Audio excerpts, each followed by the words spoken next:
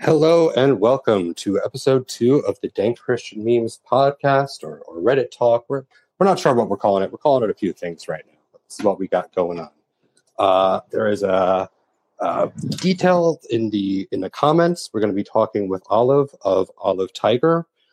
This is the way our show is going to go, just so you guys know from the start. We're going to be starting out interviewing our guest, who is Olive/Alice here for us. We're going to talk about her experience in music, with faith, and with life. And then we are going to move towards question and answer sessions and giving folks an opportunity to share a bit about their faith experience, whether or not, music plays into your spirituality or religious practice or not. So why don't we start with introductions? First of all, can you guys on stage hear me? Void Boy, how do I sound? You sound perfect. Hear you loud and clear. See, now I can never trust you. That's the way too kind of response. But thank you anyway. I think you sound great too. Okay, well now it feels a little more genuine. So I'm just going to start and give myself a little introduction, and then you guys can give introductions. My name is Brocklin. I am the moderator and digital minister for Dank Christian Memes. For those who don't know, Dank Christian Memes is a place for all kinds of Christians and all kinds of non-Christians to enjoy memes and conversation, whether it's silly or more serious or evocative. So we have been doing podcasts here as a way to, do a little something more with our community and see if we can bring some folks in with more diverse experiences around faith and just life experience. So I'm going to start. Void Boy, you want to give yourself a quick intro, and then we'll move on to our guest of honor? Sure. Hello, everyone. Some of you might know me. I'm Void Boy. I've been on these at least one chat before. I am mainly what I do. I just kind of like draw for a living, or at least I try to. I try to be very active member of this little community, mostly on the Reddit talk side, and it's been very fun. And I'm very open-minded person. In terms about faith specifically, I've kind of been floating around a bit, but I really enjoy engaging in spiritual practices and talking about people's different spiritual experiences, and it's something really fun, and I'm happy to be here. Well, and thank you for being here. And we hope that at Dank Christian Memes that we're a spot where, folks can feel comfortable, whether they feel like they're solidly in a faith tradition or they're moving between faith traditions or maybe away from faith altogether, that those experiences are valid and we like hearing about them and talking about them. We're going to get into, a lot of discussions here, but Olive/Alice, first of all, what should I call you? You can call me Olive. I'm sorry, it's a little confusing that my name here is Allison Lanes, but I have been a Reddit lurker for a very long time, and there's just enough time between each of my logins that I have ended up with many nicknames. So I had to go through several screen names to find one that I could remember the password for. So I was trying to find one that had Olive in it, but was unsuccessful. So here we are. All right. As a starting aside, in your best guess, how many Reddit accounts would you say you have made over the years, whether or not you can still log into them? I would guess approximately 8.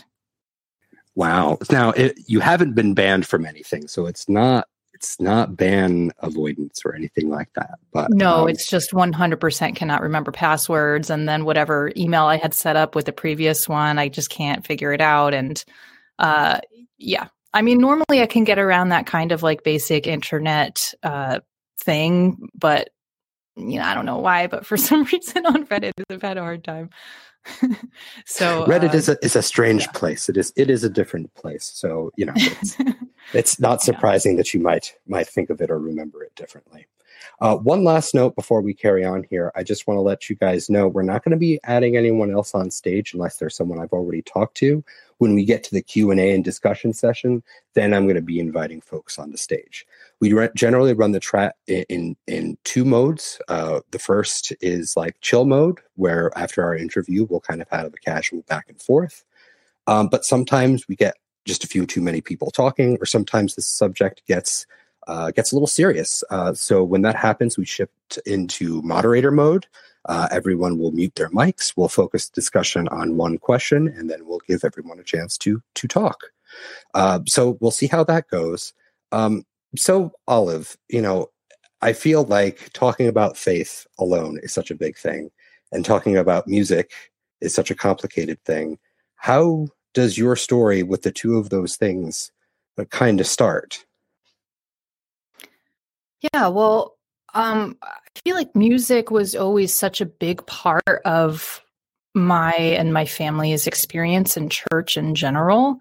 I remember when I was really young, we kind of were bouncing around a couple different churches because I don't know, something happened with one church that I was too young to remember. And then we were on the search for a different church, and we ended up at this very tiny community church, which was mostly just singing. And then after that, church ended up closing down because we were too small and we just weren't growing and we couldn't financially sustain ourselves. These things happen. Yes, we ended up at when I was in maybe 6th or 7th grade at an evangelical church, which was much larger, had like a full band, and music was a much more developed part of the worship service in that church. And in the meantime, previously, when we were going to the very small church, the youth group consisted of basically me, my brother, and the pastor's son. And so I was visiting. That's small. Yes. So I was visiting my friend's youth group. One of my good friends in middle school, she went to a Pentecostal church. And so I was visiting their youth group for quite some time. And so when we were shopping for new churches, I was trying to sort of rope my family into going there, and because I was connected with a lot of people at that church. And so you were a little drawn to Pentecostalism. Well, yeah. I mean, there was just at the time, I think I was really drawn to the aliveness of that tradition and just how spirited those services are. And I did convince my family to visit the Pentecostal church for one service. And like 10 minutes into the service, there was like grandmas doing backflips down the aisles. And my parents were like, this is too much, for them.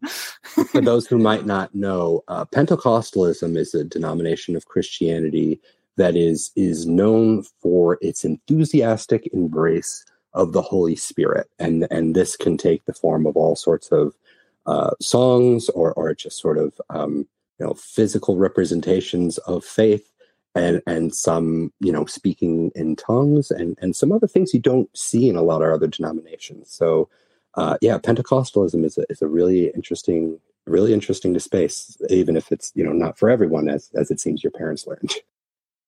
Yeah, it was they're a little, I mean, they're mild in some ways and not in other ways, but it was just I think maybe too loud for them, maybe, which is also kind of funny because we ended up at another church that had drums for the music.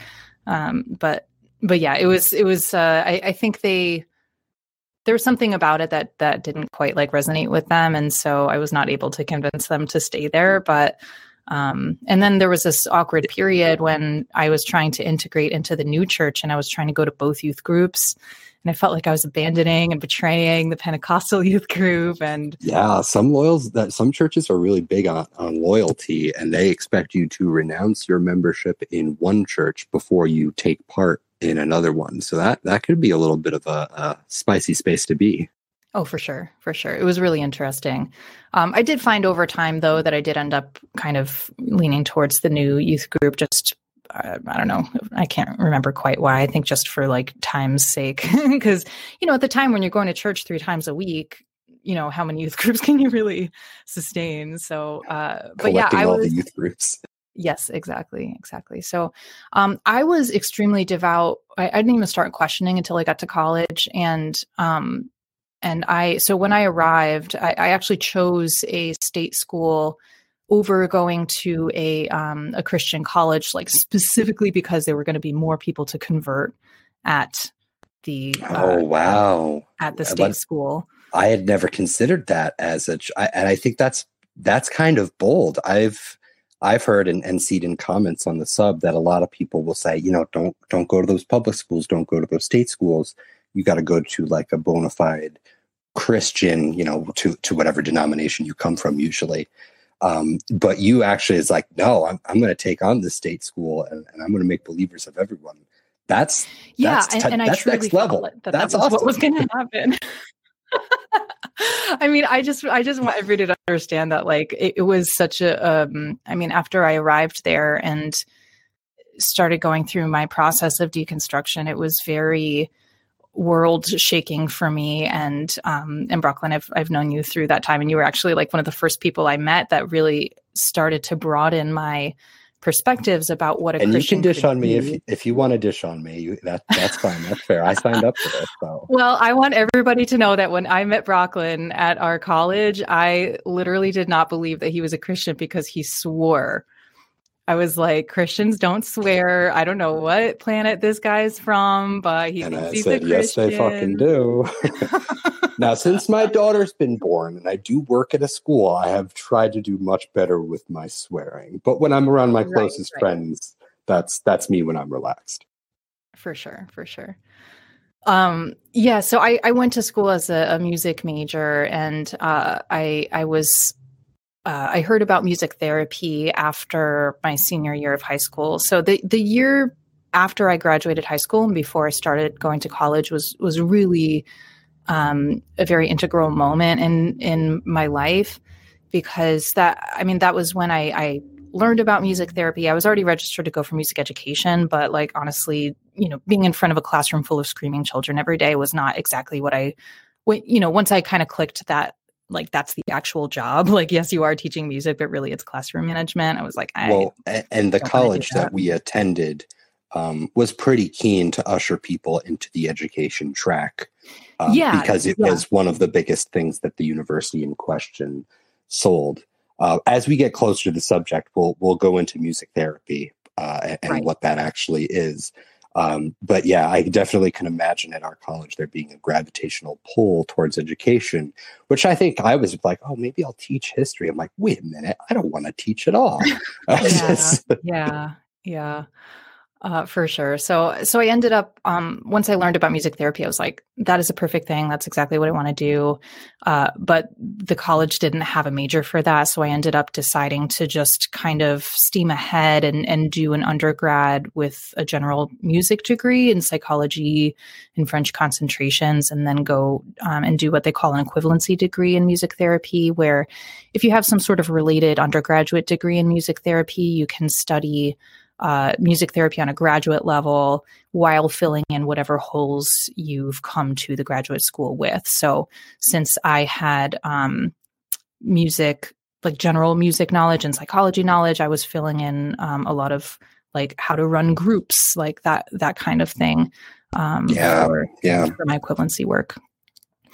So anyway, but it was there was a really that summer that I mentioned between senior year and freshman, my older brother had gone off to college the year ahead of me, and like really just crashed and burned, because like we were all kind of coming out of this like somewhat sheltered environment, which I think overall I'm very grateful for. Like, I'm very grateful that I had a really stable upbringing. I think that is a really beneficial part of having been involved in the church as a younger person growing up. But of course it was quite a jump into cold water, like once I went to school. But my older brother, so I didn't even start questioning until I got to college. I just totally swallowed like all of the responses that they programmed me with in the apologetics classes. I was like, yep, okay, this is what I say to that thing. This is what I say to that thing, like without really applying. Sort of the catechism back and forth that you imagined would be happening. Yeah. I didn't really apply any critical thinking to any of the things that they told me to say. And for those who aren't familiar with the terms apologetics, I'm not sure how common that is in other denominations, but it's basically like a class where they say, here's what people are going to challenge about your faith, and here's your answers for those things. Right. I think a lot of denominations are primarily concerned with the apologetics around atheism and whether or not there's the existence of God, which is why that is one of the subjects online that has been done to death. Right. Folks who have your hands up, we're going to get to a Q&A later, but it's going to be a little bit. But thank you for being with us. There was something I wanted to. I have to check comments. I'm sorry. Nope. No valuable comments. Okay. Okay. All right. Well, what do you mean? There's no such thing as the last thing I wanted to mention was okay. We'll come back to the not good comment. Deconstruction.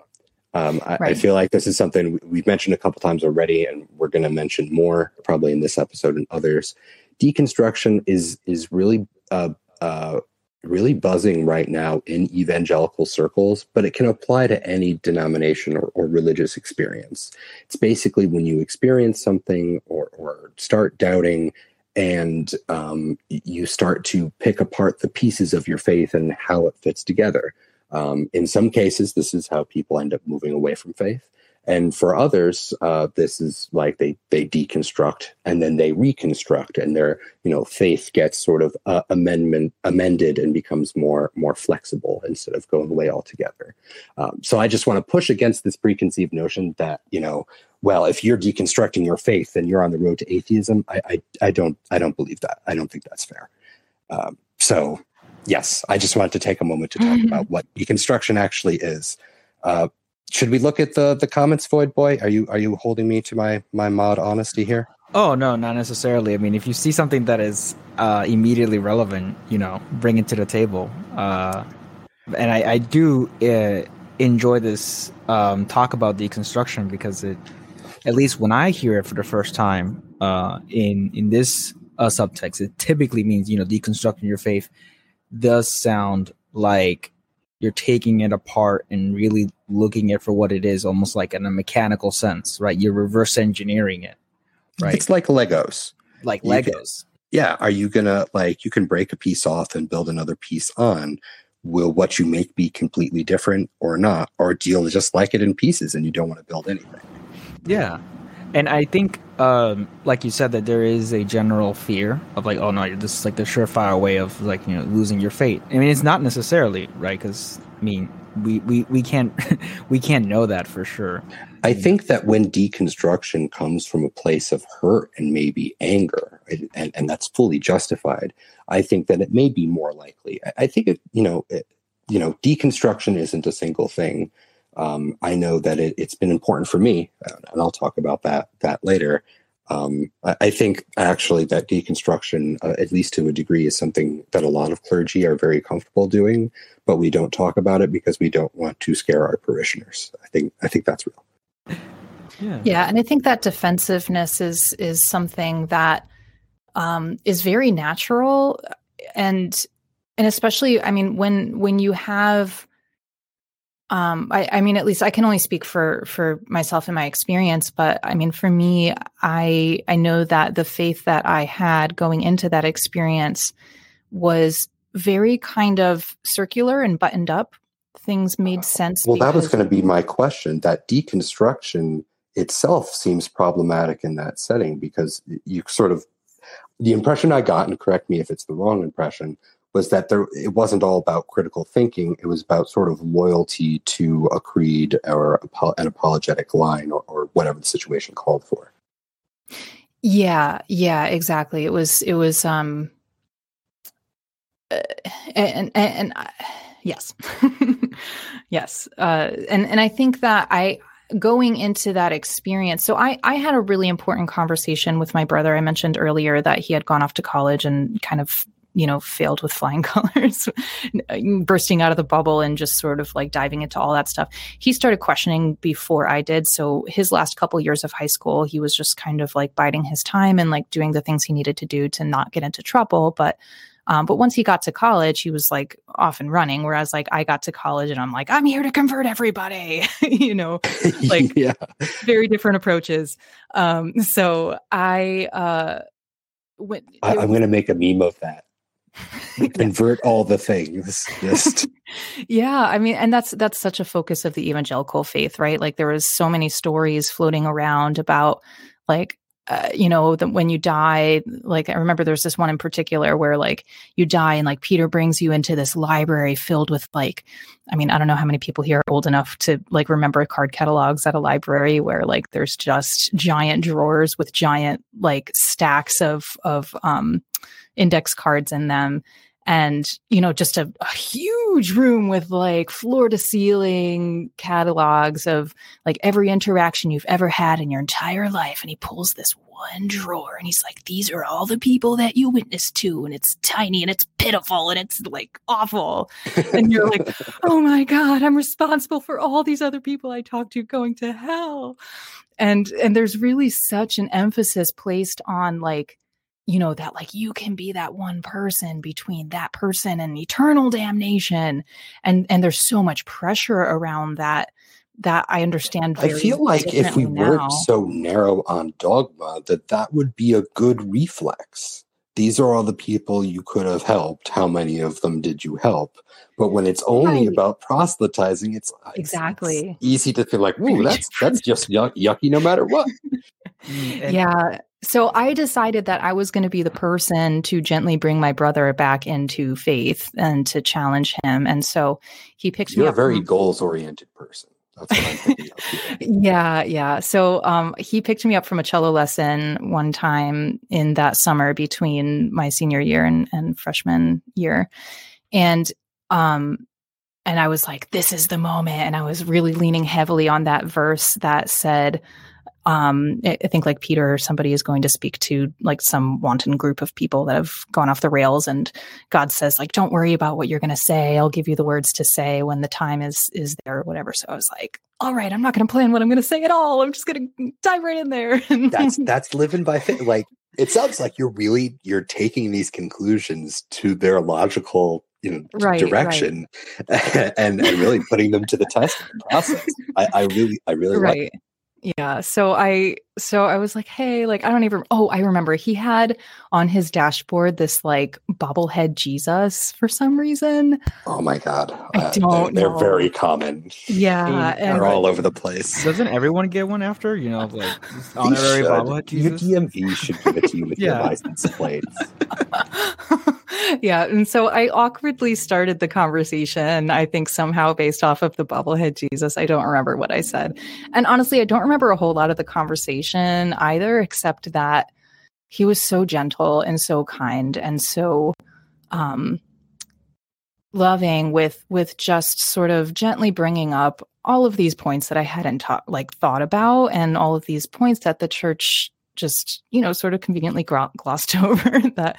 And I didn't really have answers for anything except for, I do remember one thing, like the one part of the conversation that did stick in my brain was him saying, like, don't you think it's weird that like the only time that you really feel God is when you're at these like huge youth rallies? Because we used to go to these huge, almost every summer, these huge youth rallies with like 2,000, 5,000 kids with this big band, and there was the lights and the music, and like everybody's just like in this space, and it feels like so powerful. And I was going to the wrong Christian camps because we were in a cabin in the woods. So we did that too. I don't know where.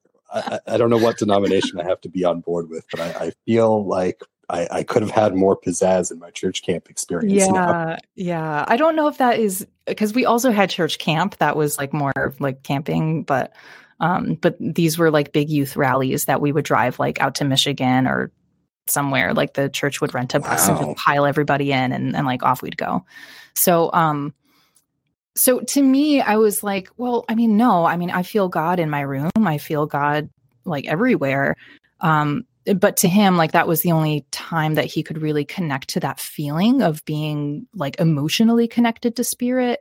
So, and that was like the only retort that I had for any of the other things. So the crucial thing was that like at that moment, I decided that I was still convinced that like there's answers for these questions. I'm going to still come out Christian on the other side. I'm going to, I'm sure that there are answers to all of these questions, but I felt like it was really important in that moment to be honest with myself about if there was a particular thing where the only backing for that thing was because the Bible says so, that for me, that was no longer going to be good enough. I felt like things should be verifiable outside of this one book.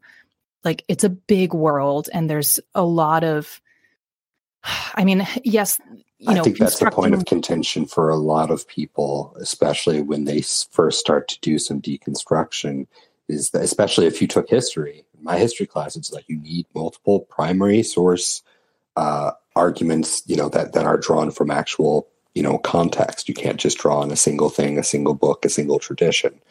And, I think a lot of people look at that with the Bible and they say, ouch. Yeah, totally. And I get that the Bible is a book that has so much value and so much to learn from it. Where some people are like, this is the book, this is the only book I need. And I can see how people can reach that conclusion. And I felt like for me, starting to read other books, it was like, other books have valuable things in them too. But yeah, so I think that was a really crucial decision. Just again, deciding to be honest with myself and to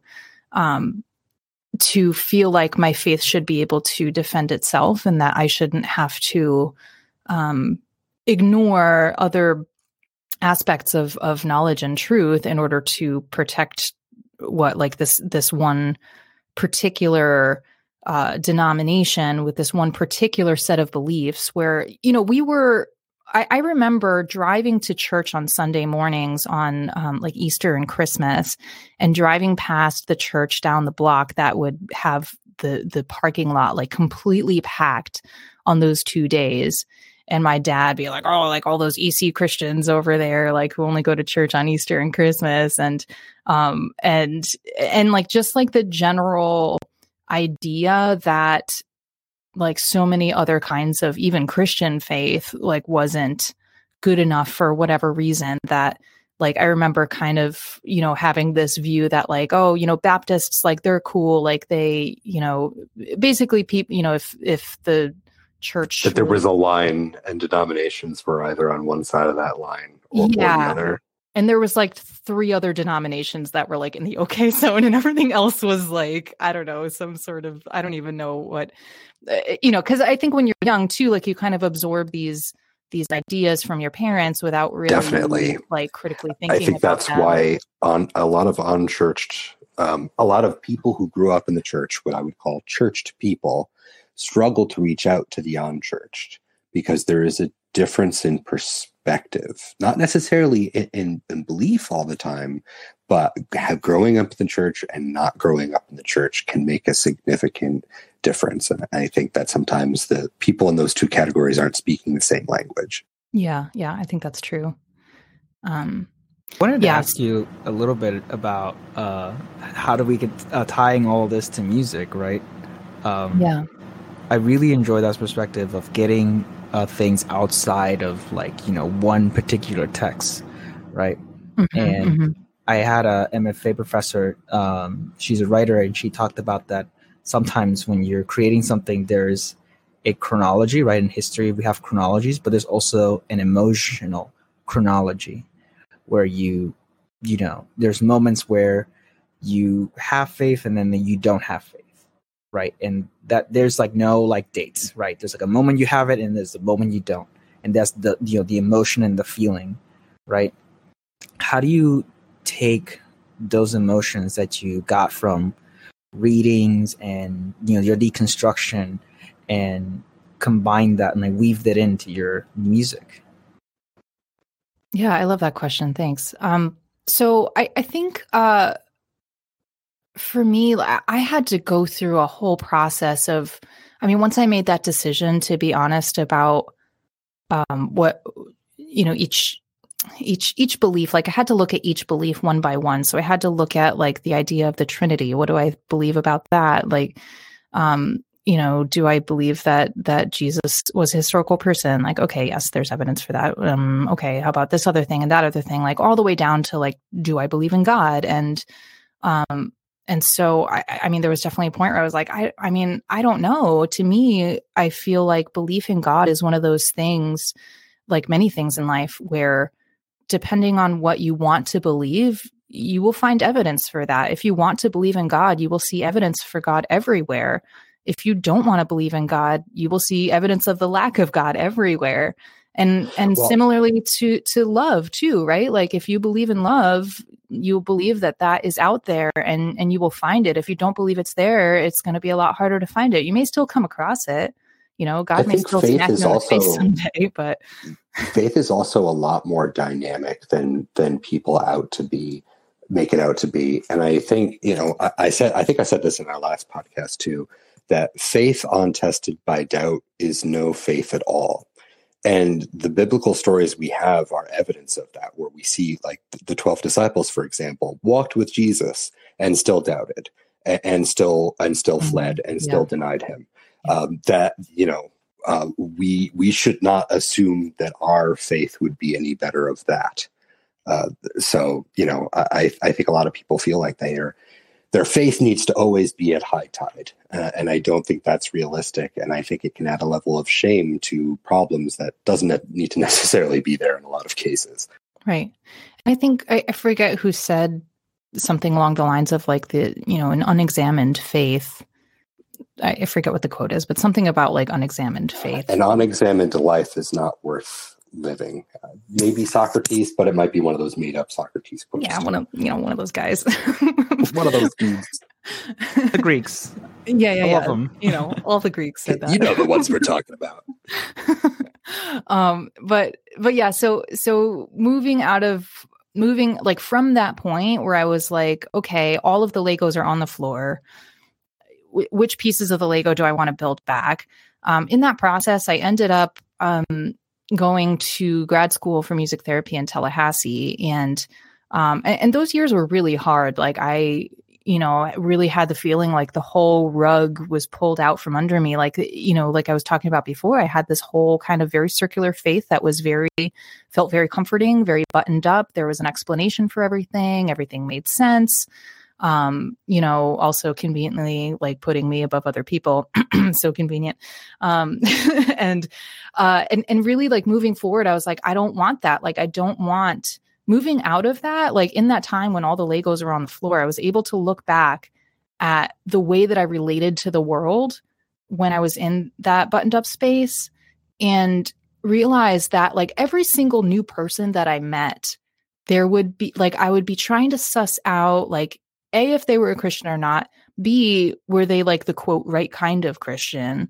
And then depending on the answer to that, like would determine like, how close am I going to be to this person? What kind of, what kind of possibilities is there for this new relationship? I like to think I jump roped with that line between being the right kind of Christian, that I'd do a bunch of things wrong, and then I'd go preach for a Sunday and confuse you. Well, the fact that you were like going to seminary school was just baffling to me and very interesting. And yeah, that was, yes. But it's hard when you're like, when every time you see someone, you're like holding up this little litmus test, trying to figure out what you're dealing with. Right. Instead of just being able to meet a person as a person and recognize that like every single person has such a complicated history of their interactions with other people, like what their family of origin situation was like, all, you know, even all the different situations that they've been in throughout their life. And that, like, who am I to judge what conclusions anybody comes to based off of those experiences?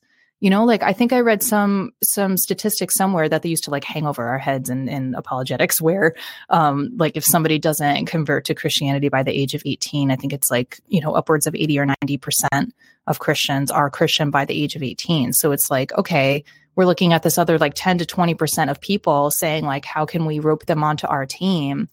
And in that period, it seems almost political at that point when you're looking to the stats and saying, all right, people, we got to bump up these numbers. These are rookie numbers. Yeah. And boy, I promise I'm getting to your question. It's a very roundabout kind of way to get to it. But I really had to look outside. Like once I was in that place of being able to finally like really actually respect other people for who they are. I was able to respect other faith traditions for what they bring to the table without feeling threatened by, this faith like taking over my own faith or whatever. And so one of the faith traditions that really spoke to me at that time was the tradition of Taoism, and I came across the Tao Te Ching and this really beautiful translation of it that had these beautiful black and white pictures, and so for anyone who doesn't know the Tao Te Ching, it is one of the most accessible faith documents I think that is probably out there. It's very frequently and well translated. You can find it for free all over the place. I recommend it's really worth a look, and it'll give you a lot for the time it demands of you, which will be quite little. Yeah, but it's also not the kind of thing that is like you sit down and read it through. Like it's a group of like 40, 50, 60, something like that. It could go well as a daily devotional. I'm sure there's many very wise ways to approach it that I am completely ignorant of. For sure. So the thing that spoke to me about it was that it was so, how do I say this? It sort of doesn't make any sense. I mean, it does and it doesn't. Like it, like you read it and it's most honest book review ever. It didn't make any sense, but it also made total sense to me at the same time. And also at the time I was like coming to appreciate the, it's super cliche, but just the value and the truth of the yin yang symbol. I know that sounds ridiculous to say, but it has been socially co-opted quite heavily. Would you like to walk us through the actual meaning as you understand it, so we can try to walk outside of that cultural appropriation issue we have here in the Americas? I don't know about anywhere else. I shouldn't project. Yeah. Well, I will say too that like all of this understanding, I don't know that I would have been able to really digest it if I was coming from my previous buttoned up space. Like, I think I needed all the Legos on the floor in order to read the Tao Te Ching and be like, I'm so glad that metaphor is holding up. Let's see how far it'll go. Yeah. No, it's really helpful. And so, all right. So the Tao Te Ching is really full of, it's basically a book of fairly short poems, and all throughout all of those poems, like there's this basic idea that dark can't exist without the light, or light can't exist without the dark. Like they define each other and they create each other. One cannot really exist without the other, right? I mean, yes, they can, but also they can't. And so this book really points to how integrated opposites are with each other. We think of sometimes like how closely love and hate is related, how closely like, I don't know, again, like light and dark, or friends and enemies, that there's like some sort of connection there that makes you like have this emotional resonance towards this person. Whereas somebody who's not emotionally connected in that way will just be like, oh, it's whatever, it's that person. Like, but the recognition of how much the light and the dark define and need each other was so important to me, of just making sense of the world around me at that time. And so then like reflecting on a lot of... that's very different from the place you started, that sort of circular theology, I guess you might call it. Right. And I think at that time too, I mean, I was looking at the Christian stories, and I'm looking at like, God and Satan and heaven and hell and all these really sharp dichotomies where it's like either or. And I'm like, okay, now I can sort of understand like why it is that there, worldwide, there's sort of this like basic human thing of balance, that there's so many things that exist in balance to another thing, and the interconnectedness of that, and at the same time also there was oh my God, since we're on dank Christian memes, there was one that I saw recently that just had me cracking up, where it was like one of those 4-panel ones with oh my God, please don't kill me, but her name is slipping me, Amidala from Star Wars, where okay, the meme where you're going to X, aren't you? Aren't you? Yes. Yeah, exactly. And it's so the first panel is Jesus being like, I saved everybody from being thrown in a pit of hell, in a pit of fire. And she's like, who's throwing him in the fire? And he's just smiling. And she's like, who's throwing them in the fire? And I was just like, oh my Anakin's God. face is quite perfect for that. It's great. Memes are a great education tool. Seriously. And I was like, that is so apropos, and just like really like just spoke to me, that I'm like, this is so accurate, just in terms of like how when you're able to like get a little bit of distance, when you're able to not feel like your whole world is going to crumble if this one question goes one way, I think you're able to approach things with a little bit more humor, and which is partially why I think this community is so valuable, that there's space for that, where like so much of the Christian world is so armored up about like specific things that like, if it's not this way, then whatever. So getting back to music, so I think from she did the thing. So when through this this resonance that I was having at the time with the Tao Te Ching, when I got to Tallahassee to go to grad school, I drove past this this organization that had a sign that was called the Taoist Tai Chi Society, and I was like, Taoist Tai Chi, and I was like, I'm very interested. So I stopped in, and they're like, yeah, we do Taoist things. We mostly just do Tai Chi. And I was like, okay, cool. I guess I need to exercise. So I started practicing with them, and started practicing Tai Chi, and discovered that they don't really make a big deal of it, but in Tai Chi practice, all of the principles of Taoism are so alive. And there's really that the Tao Te Ching talks a lot about like the soft approach, and about the effectiveness of being like water in approaching things. That water can be so powerful and so gentle, and has all the dichotomies sort of wrapped up in it. And the movements of Tai Chi are in that same way, very sort of push and pull, gentle, but building strength. And so I gained so much from practicing Tai Chi, and I think really helped me. Like, it was a religious organization, but they didn't really make a big deal out of it. Like, are Tai Chi and Taoism usually paired? Are they extensions of each other? That's a good question. I am not sure how much Tai Chi is connected to Taoism in the wider world. I know that this particular Tai Chi organization kind of it takes the Taoism practice as part of the Tai Chi practice, and that's all kind of like wrapped up together. But I think, again, I'm not sure how much recognition there is of that worldwide. But they actually have, so this club that I went to, which was in the same town city as my grad school, happened to be in the national center for this organization. So this is a Tai Chi group that has branches in many cities across the US, and they all practice this one form of Tai Chi. They're actually in like 44 countries around the world. So it's really cool. You can fly to Spain and just like drop into a Tai Chi class. And as long as you have your t-shirt that like shows you're part of the club, like you can just like jump in, and they're practicing the same set, which is really awesome. And then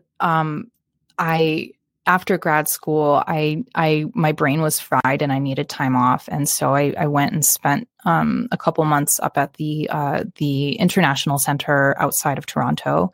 And that was a great experience. And they have a huge temple there that has like these various, they call them the three three religions temple where they have Confucius, Lao Tzu, and what's the other one?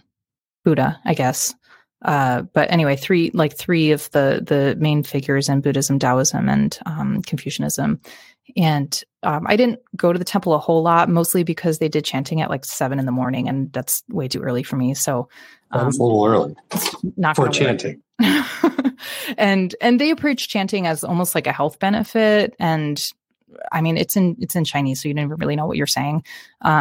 So I think that the value of that on a spiritual level, I mean, I don't know how valuable it is to say words that you don't understand. Like, I don't really believe in like. Hey, we forget how long ago.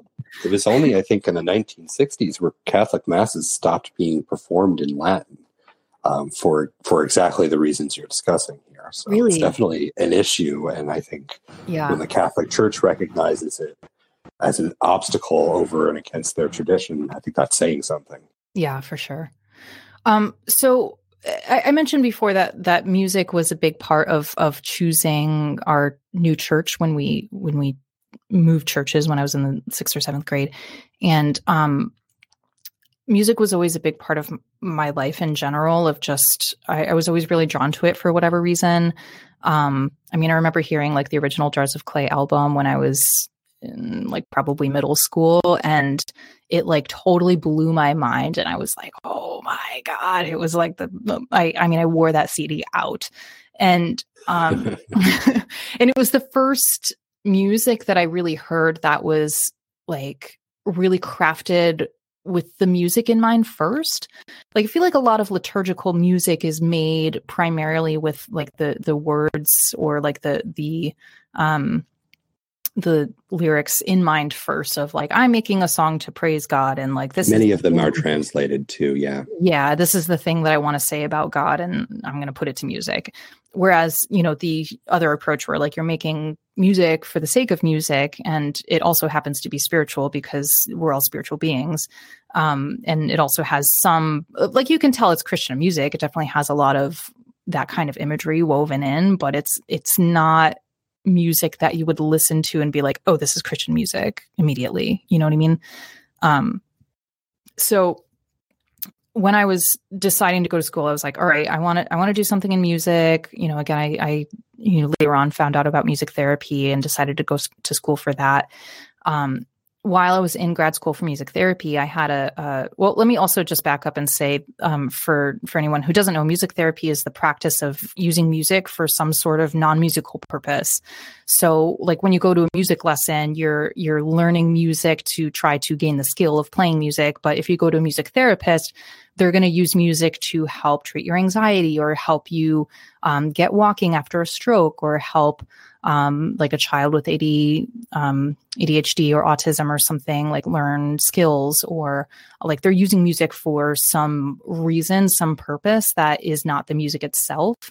And the music itself might be just part of the therapy. Like it might be the music itself is in the therapy serving some sort of purpose, and then you are talking for most of it. Like if you're doing lyric analysis with a music therapist, that might be an example of that, where you're listening to a song and then you're really just like diving into the lyrics, talking about why they're meaningful to you, what it reminds you of, like any of that, versus other forms of music therapy that practice that are using the music itself as the therapeutic element. Like if you're going to a guided imagery and music session run by a music therapist, you'll be listening to some sort of like complicated musical classical piece that will, and you'll be guided through like a imagery experience, and then talk about the imagery that came up for you, that the music evoked for you.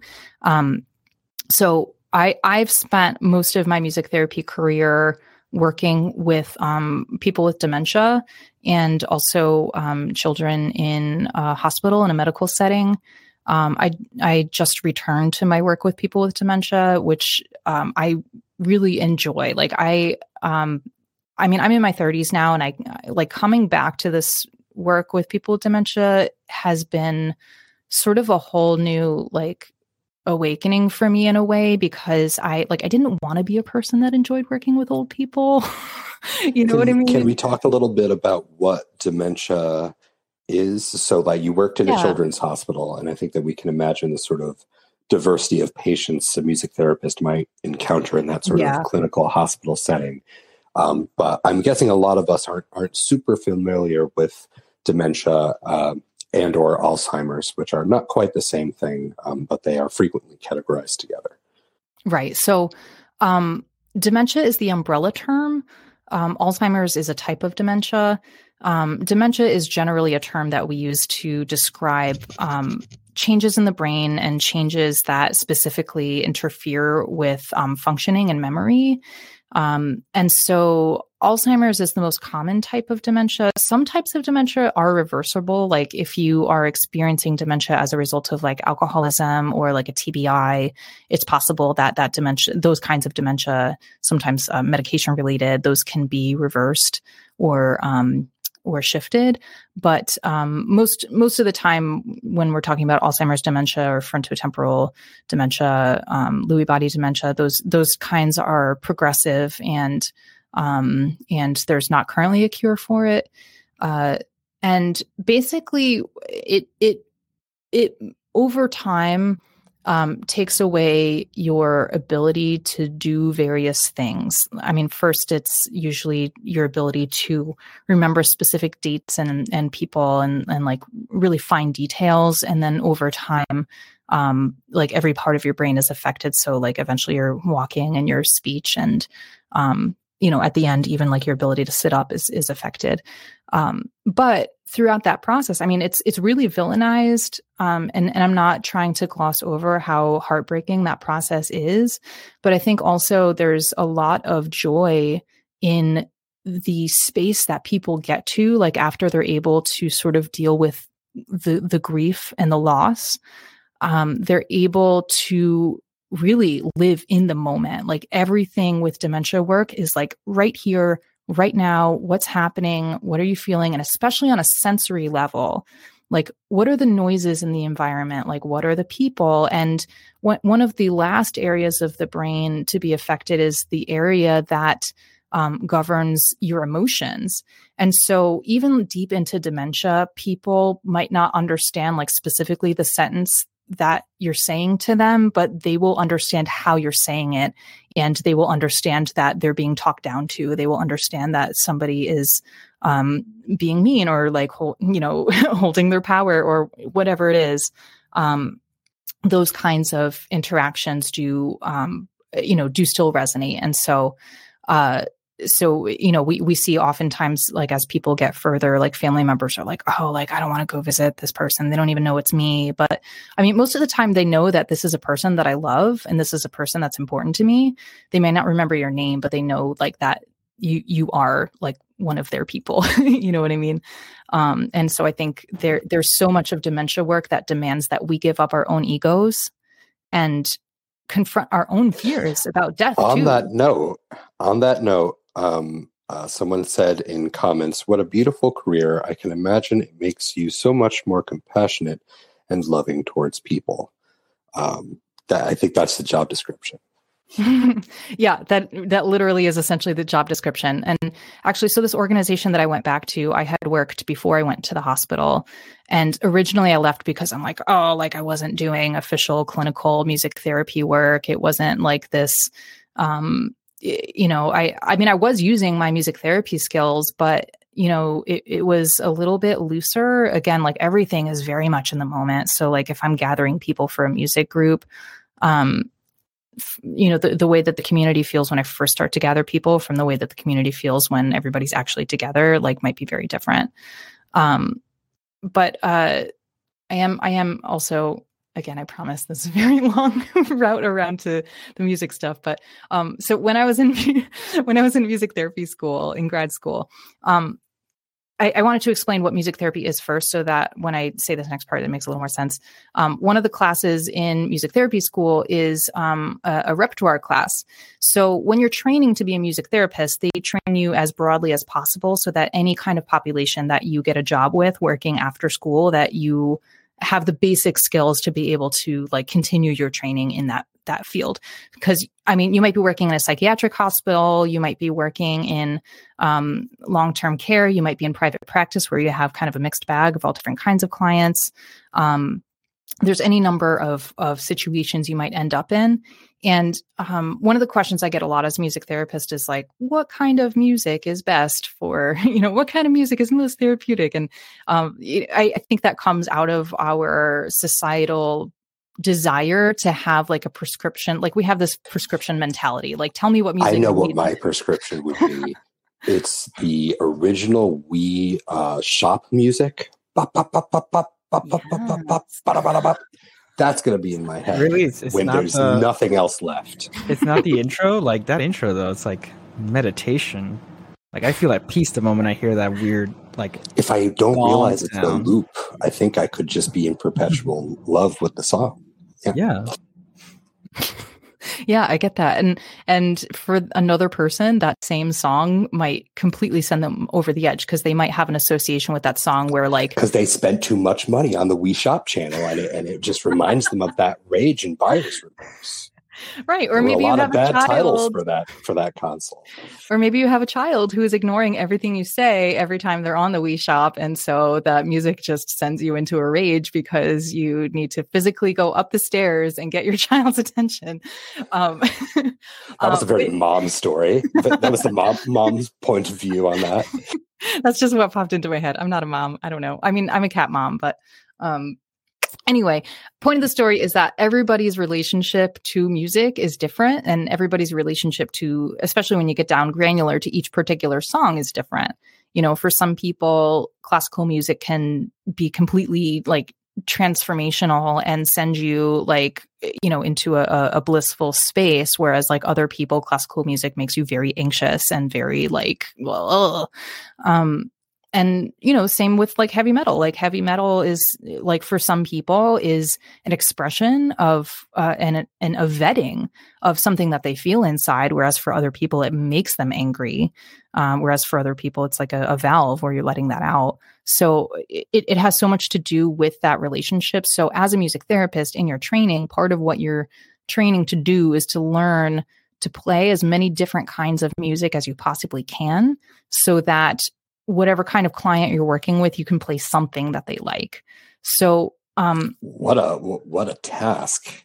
Yeah, it is definitely quite a task. But I mean, like in the class, we learned like 40 or 50 songs, and it was like, all right, here's the top 5 requested songs in country. Here's the top 5 requested songs in oldies.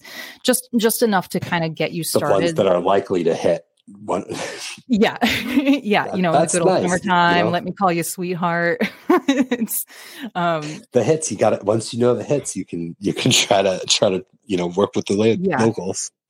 Yeah. And I do still get like a definite sense of satisfaction when I like play like Daisy Bell for some older person with dementia who's in their 80s or 90s, and they're like, how do you know that song? And they're just like incredulous. So we need a system for music therapists where each song, like, the top hits, they're only a couple points. But if you can actually provide music therapy with someone for something obscure, that you get points, and that there's an annual champion. I think we can gamify this, make some rewards. We can do this. Yeah, absolutely. Absolutely. So part of in that repertoire class, one of my assignments was to write a song in one of the styles that we had studied. So one of the styles that we had studied was Motown music, which is one of my favorites. And so it was like 100%, I'm all over that. I will write a song in that style. And I did. And after I wrote that song, I was like, there was something very important in that, where I was like, wow, I was able to create something beautiful and contribute something beautiful to the world that didn't exist before. And there's this self-reflective piece of it too, that when you're writing music, you are taking the very specific experiences of your life, and then also zooming out and asking like, how does this experience relate to the world as a whole? Like how is this specific experience of mine universal on a wider level? And then trying to write kind of with the specific and the universal in mind at the same time is like really part of what I love doing a lot. And I think is generally a good thing for songwriters to do, and really an effective method that lots of people have used. Like I not to say that, like, because there are many songs written that have like very specific stories, like especially in country music, like the song "A Boy Named Sue." A lot of country music songs are in fact stories. Right. Very specific stories. Johnny like, Cash is a great example. Yeah. I love that you mentioned that, storytelling. And I guess it was kind of like, it's totally related to your journey of finding story and using it as a therapeutic thing. Like, what kind of stories you feel that are most resonant with people? I think that love stories, of course, are kind of always going to be a hit, because people generally, if you're not currently in love, everybody wants to be in love. It's something that you, is really like one of the experiences of human life in general that like most people would point to as being one of the most valuable aspects of their human existence. It's universal. Right. And so I think that those stories tend to connect really easily because lots of people can relate to that. And I think similarly, the loss of love is something that most people can relate to. There's lots of different, each of my songs kind of has its own way of coming into existence. It's like usually coming out of a specific experience, and there's like some sort of words or some sort of general idea, or even like a general musical lick or some sort of pattern that I'm playing with that I really love, and then sussing out, okay, like, what does this pattern feel like? What does it remind me of? What kind of experiences have I had that this particular chord or this particular pattern is drawing up in me internally, and then how, like, how do I find words for that? It sounds almost like deconstruction for music. Yeah. Yeah, definitely. I have a very long catalog of voice memos of just like different ideas that pop up, and like 95% of them don't turn into anything. It's just like an idea that I had. Well, I mean, a lot of them are driving in my car, so like I played and it's like, I'm like, I've been there. I got about 100 unwritten songs that I've started. Yes. And I know This is Cruel Angel, by the way. Cruel Angel, why don't you take an opportunity to introduce yourself, and then we'll talk more when we get to the open question portion. Oh, yeah. Sure. I'm Cruel Angel. Honestly, I don't really come from a point of anything to do with the Christian memes thing or Christianity. I'm just some guy, I guess. He likes to chill with us, and it just so happens that your username is on theme, and we like that. Yeah, I mean, it's kind of partially a reference to Neon Genesis Evangelion, but then that's kind of got like all right, we should do a checkpoint on this, because you are usually with us when we do our casual Sunday conversation, right? Yeah. We need to do a casual Sunday episode on Evangelion. I think we can make this happen. Yeah, I mean, if you look at Evangelion anyway, it's like, well, it's basically, the whole thing is religious subtext. So it's weird. Well, I think that's good. We'll put a pin in that. We'll come back to it. So, Olive, I wanted to. So, you've talked a lot about how you've used music to heal, and that you've almost sort of deconstructed music and tones and chords in ways to try to, see what their emotional resonance is. Now, how does that experience relate to your creative process when you're writing music for the rest of us? Which, a reminder to everyone that Olive of Olive Tiger is the one who creates and legally sanctions our intro and outro music. Yes, indeed.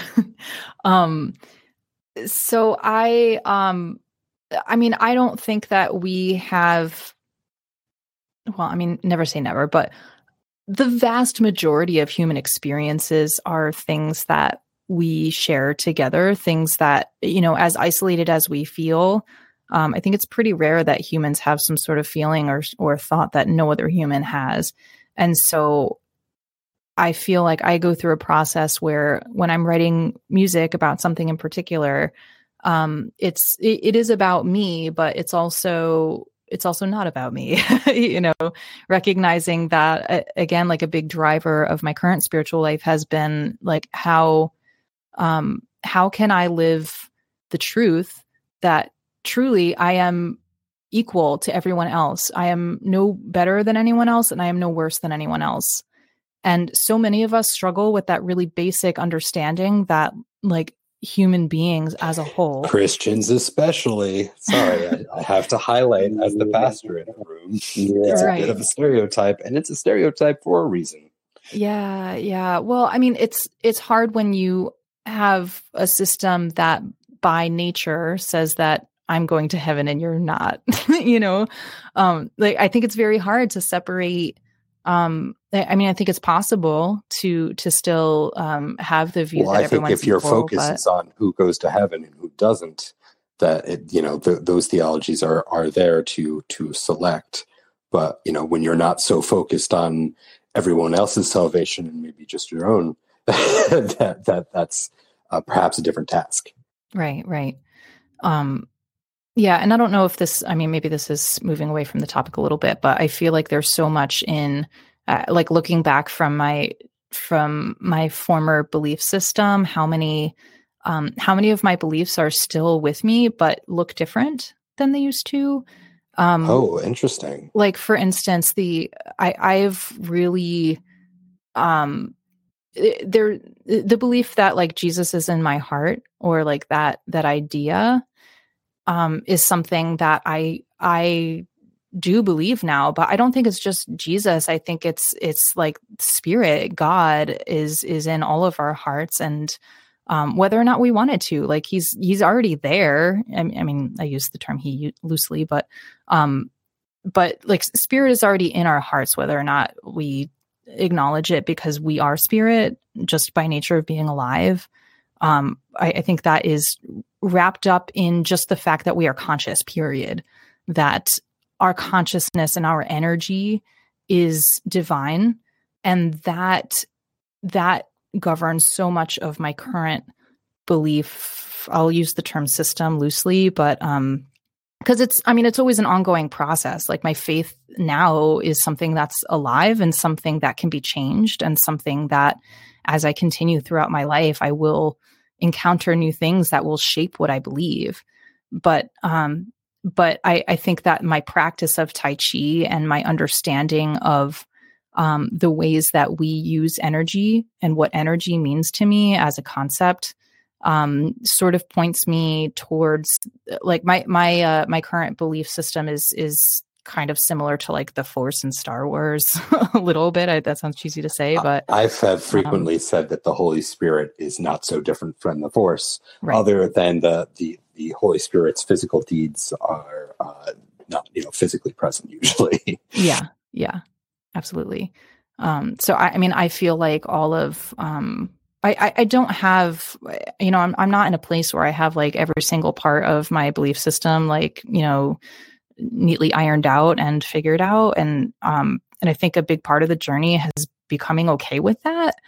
Because at first it was extremely uncomfortable to be like, to move from a place where you have everything figured out to getting into a place where you're comfortable with not having everything figured out.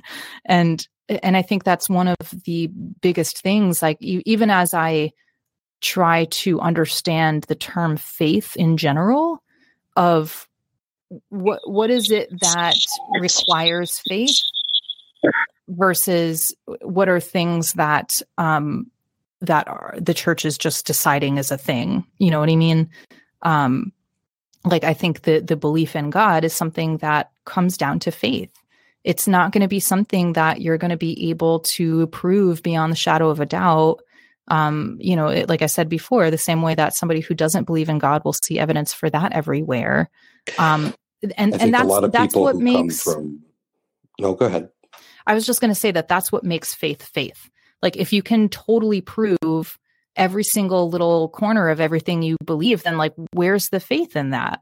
You know what I mean? So I think it's oftentimes presented as this bad thing that like, oh, we need to find evidence for existence in God. But like, I've gotten so much more relaxed about that. I'm like, people are going to believe what they believe, and it's not my job to convince them. And I think that release of that responsibility has lifted so much anxiety off of my shoulders that I'm like, it's important for me to live my life in a way with integrity and in a way that is moral, in a way that treats other people the way that I want to be treated. But it is not my responsibility whether or not someone goes to this like hypothetical heaven that like, who knows if it actually exists, you know, like again, it's one of those things where like, that's a thing of faith. Like you have to accept that part of your belief system is on faith. And that's a beautiful thing about that. I think that's what some people who come from creedal traditions struggle with, that they do believe things, but they are told that their creed is the thing. Well, you must believe each of these tenets and you're out. And these tenets weren't written up by someone sitting in a pew. They were written up by some, bishop hundreds, perhaps thousands of years ago, or 8,000 years ago. And that's, difficult to resonate with people. And I think people, like you've said, they want to find what's essential to their faith and not pick up extemporaneous things that they then feel they have to be responsible for or defend or something like that. Right. Yeah. And I think allowing people to kind of like do their own thing and believe what they believe is so important. Yeah. And I also wanted to add like another question to that, because me personally, when I think about this process of faith and stuff, there's also the process of like losing it, and then there has to be like, when that happens, there's either two things, right? There's either like you go downhill and you just go no longer believing, then you go through the process of healing and coming back. I personally, there's never been a conversation mainly when those who lose it will then just kind of like, they're gone, they're not, they're lost in their own way, some try to come back. But I personally find it more useful to find things that help you form your own process of healing, and then for coming to your own how do you tackle with faith in your own way, the way that makes sense to you, right? Because you're talking about this journey, right? Of you looking through different texts and you going through different things, releasing yourself from the burden of converting others. I like that a lot. So what, in terms of maybe you can look back and either through your music or through your own experiences, what things you found the most useful to kind of like, I guess, heal yourself going through something difficult? I feel like the music has been such a powerful tool to process and integrate and digest my experiences, which I think is in tandem with what people mean when they say healing, is being able to make sense of where you've come from and where you're going, and like what makes sense about where you've been and what you want to bring forward with you, and what is no longer working for you and what doesn't make sense to you anymore. And so I think that there's something on a physical level that music does for me that can be hard to describe. But I think it started when I started practicing Tai Chi. I started recognizing how I don't know, I had this new sense of body awareness that I had never had before, but like in a good way, because, the way that I was raised, like the body was always talked about as something that's going to lead you astray, something that is going to be bad or whatever. Purity culture. Yes. Purity culture, big time. For those who don't know, purity culture is Christian orthodoxy that tells you what you should and shouldn't be doing with your own body, whether it's drugs or sex before marriage or wherever you fall on the issue of masturbation, that is part of a purity culture. And as Olive was describing, many, pastors and teachers and parents are encouraging people to be quote unquote pure Christians. Right. And yeah, the purity culture that was present at the time when I was growing up, I think is a little better now. I mean, it's definitely still there for sure, the echoes of it, but it wasn't until I started practicing Tai Chi that I started realizing that my body and my sensory experience is a way that I can connect with God, and that practice of paying attention to, I mean, especially in Tai Chi practice, you are, it's really the practice of paying attention to ever increasing subtleties in the body of like how I'm turning my hips and my particular like foot placement, and, raising my arm to this level versus this level can feel totally different. Whereas, when you're first starting, you're just learning to like where to put your hands and stuff. But like, but over time, it's like an onion where you're like peeling back the layers and working deeper and deeper in the body, and your awareness of your internal body becomes more and more refined. And so I feel like the practice of Tai Chi kind of started me on that path where I had this recognition of physical experience, just like literally being alive and paying attention to like what's happening inside my body, and realized that like, wow, I've been trained to completely ignore what's happening with my body. Like I've lived like completely denying the sort of the fact that I had a body at all. You know what I mean? It just was not part of my my consciousness. Like I had the feeling of like floating around most of the time. I think that this is something that's incredibly common in Christianity, and I think it's particularly evident from our Savior, who literally put the body on the line for everything. And I think that leads to, we have a number of hostile to the body teachings, definitely a degradation of the physicality in many ways. And then there's churches who don't discuss it at all, which is its own kind of invalidating and problematic. So I just wanted to take a moment to point that out. Yeah, absolutely. And I think, I mean, that's been, I can't, that is something that I am still trying to digest and still trying to heal from, because I'm still discovering at 36 years old, all different kinds of ways where that is still something that I'm working through in my life. And I think that practice, once I brought that awareness back to my music, I was suddenly able to exist in the music in a way that I hadn't been able to before. Well, and do we want to consider segueing to some of your music, or is now not a good time for that? Whatever works for you. Yes, but I do want to read something first before we go there. You have a prepared statement? I do have a prepared statement on the subject. This isn't about our legal standing to use your music, is it? Because I don't have it present or at all. No, you are 100% welcome to use my music, and I appreciate that you are using my music. Now we have it on recording. Gotcha. Yes. Gotcha. I just wanted to read a quote from, so back in like 2015, we had just finished recording our first record, which was the first record was released. Who is we, for those who don't know? Sorry. We is my band, Olive Tiger. We had recorded our first album, was released in 2016, and ironically was called Until My Body Breaks. Speaking of the body. And our next set of records, which we are in the middle, we released Softest. So the series is called Softest Eyes, which began with side A. So we're releasing them in sides. So side A was released last year. Side B is coming in October, and side C will be released next year.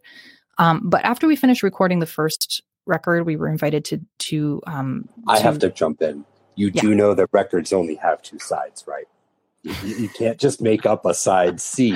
There's rules here. It's There's going to be a rules. double LP, okay? This is anarchy.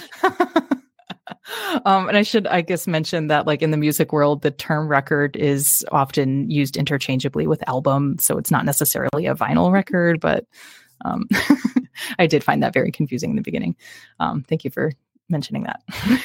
Anyway, so we were invited to take over this blog for a week, and we had literally just finished recording the first record. Like the final notes were finished like the day before. And I was trying to write about why music was so important to me. And I wrote this, which I'll read next, which I think sums up a lot of like where I've arrived to with music as a spiritual practice. So I wrote, because sometimes when I play music, every fiber of my being vibrates and expands and brims until the immensity of existence pours from my eyes and time slows down and the breath leaving my body extends from every cell. And at that moment, nothing else exists. Wow. And I feel that was really beautiful. Thank you. Yeah. And I feel like that what I'm describing in that moment is an experience of transcendence. And I think that we are able to reach that state of transcendence through all kinds of different ways. And I think sometimes that's used interchangeably with the idea of flow. You know, it's something that you can, I think the original book was written about like tennis and reaching a state of flow while playing sports or video games or like anything where your attention is like completely immersed in something. But I think that there's something really special about playing music in general, and at least in my body, the way that I experience on a sensory level that vibration, and that it feels like a cleansing and it feels like a healing. And to me, that circles back to why music has been so important in churches for so long, because it has this ability to bring us to this transcendent space. Yeah, definitely. So with that, we can segue into the next piece, which is I had wrote a song. Brooklyn suggested that we maybe share one of the songs during this Reddit talk. And so the song that I wanted to share is called The Choir. And I thought might resonate with this community, and is a song that I originally started writing as an invitation to spirit, to my muse, to like whatever that force is that brings creativity, which is, you know, some spiritual force in my understanding. And I was feeling kind of disconnected, like having a bit of writer's block, and wanted to write something that I could sing when I wanted that connection to spirit and wanted to invite my muse or whatever to come and visit. And so I started writing this song. 3 years later, I finished it and had several finished, quasi-finished versions before a fully that. baked song. Fully baked. Oh, God, I've been there. Oh my God. Yeah. And some songs come out in 20 minutes, and it's beautiful when that happens. But most of the time there's a lot more struggle involved, where like you like this part, but this part doesn't quite feel right, and blah, blah, blah. And you go back and forth, and getting the song to a point where like everything feels right, and feels like it's in its place, and feels good, and feels like, yes, this is the thing that needs to be there. I have no control over how long that takes. I mean, I do have some control over how long that takes, because I can put a certain amount of time and energy into it. But generally it's like, you just kind of have to take the song at whatever pace it's coming at, and whatever pace spirit is feeding the different elements to you. So this song like originally started with that spirit. And at the time, the No Ban, No Wall protests were going on, because Trump was doing his thing and, trying to kick people out. And I was like, this is the most, I don't know, to me, borders and boundaries in general just like don't make sense. I mean, I know they make sense for some things, but anyway, go ahead. I was going to say it was like the most non-gamer moment out there. Yeah. So I was really, I mean, not like personally impacted by that because, you know, I'm a white person that doesn't have any international relatives or anything like that. So it wasn't, but it was impacting me on a spiritual level and so that the song started to take on some language that that was mirroring some of that situation. And then there was also just the idea behind it of just like connection in general of like, how do we reach out to another person and connect with another person? So I really love how this song came out. This is from Softest Eyes Side A, which is available on Spotify and all the places that you might find it, Apple Music and, you know, all the places. But yeah, I guess we can hear it unless anybody has any other questions about it. We're ready. All right. So we're gonna take a little musical break, and then when we come back, we're gonna move towards our question and answer conversation portion. So again, this is The Choir by Olive Tiger off their album Soft as Eyes, Side A.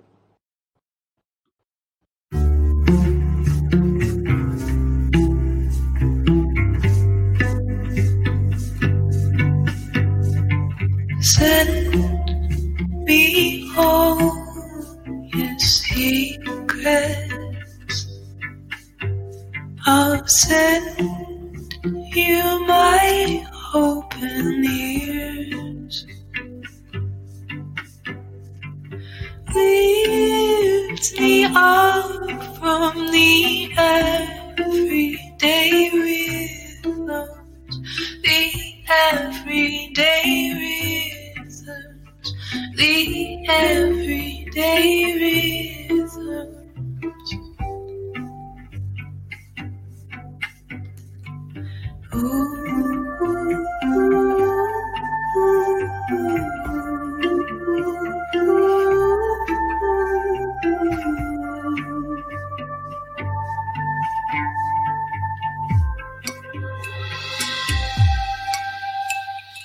Take me to your country. I'll bring with me my open heart. Lift your voice through the chaos and clatter. The chaos and clatter. The chaos and clatter.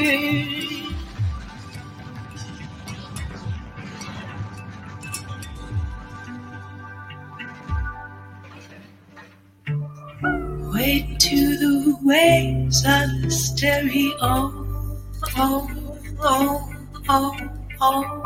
Wait to the waves of the stereo. This is my sanctuary and we are the choir. This is my sanctuary and we are the choir. We are the choir. We are the choir. We are the choir.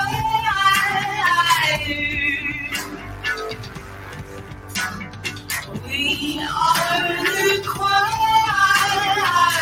We are the choir. We are the choir.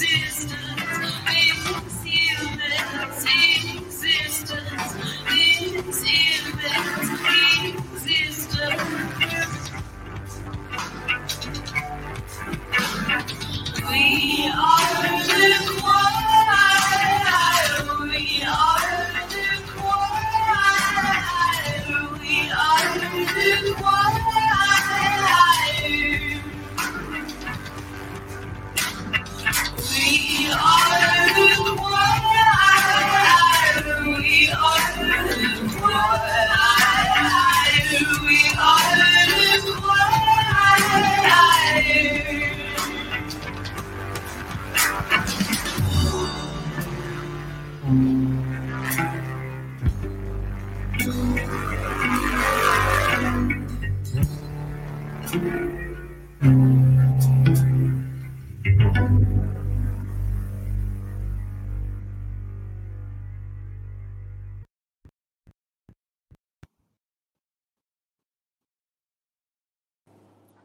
right, that was The Choir by Olive Tiger. So we are back. Our friend, we've lost a friend. Hopefully he'll return to us. Angel, so we're please. gonna be moving on to our Q&A portion. So just a reminder, this is Dank Christian Memes. We are a place for all kinds of Christians and all kinds of non-Christians. We've just had our lovely discussion with Olive of Olive Tiger and have been able to sample her music, which will also be the music on our intros and outros.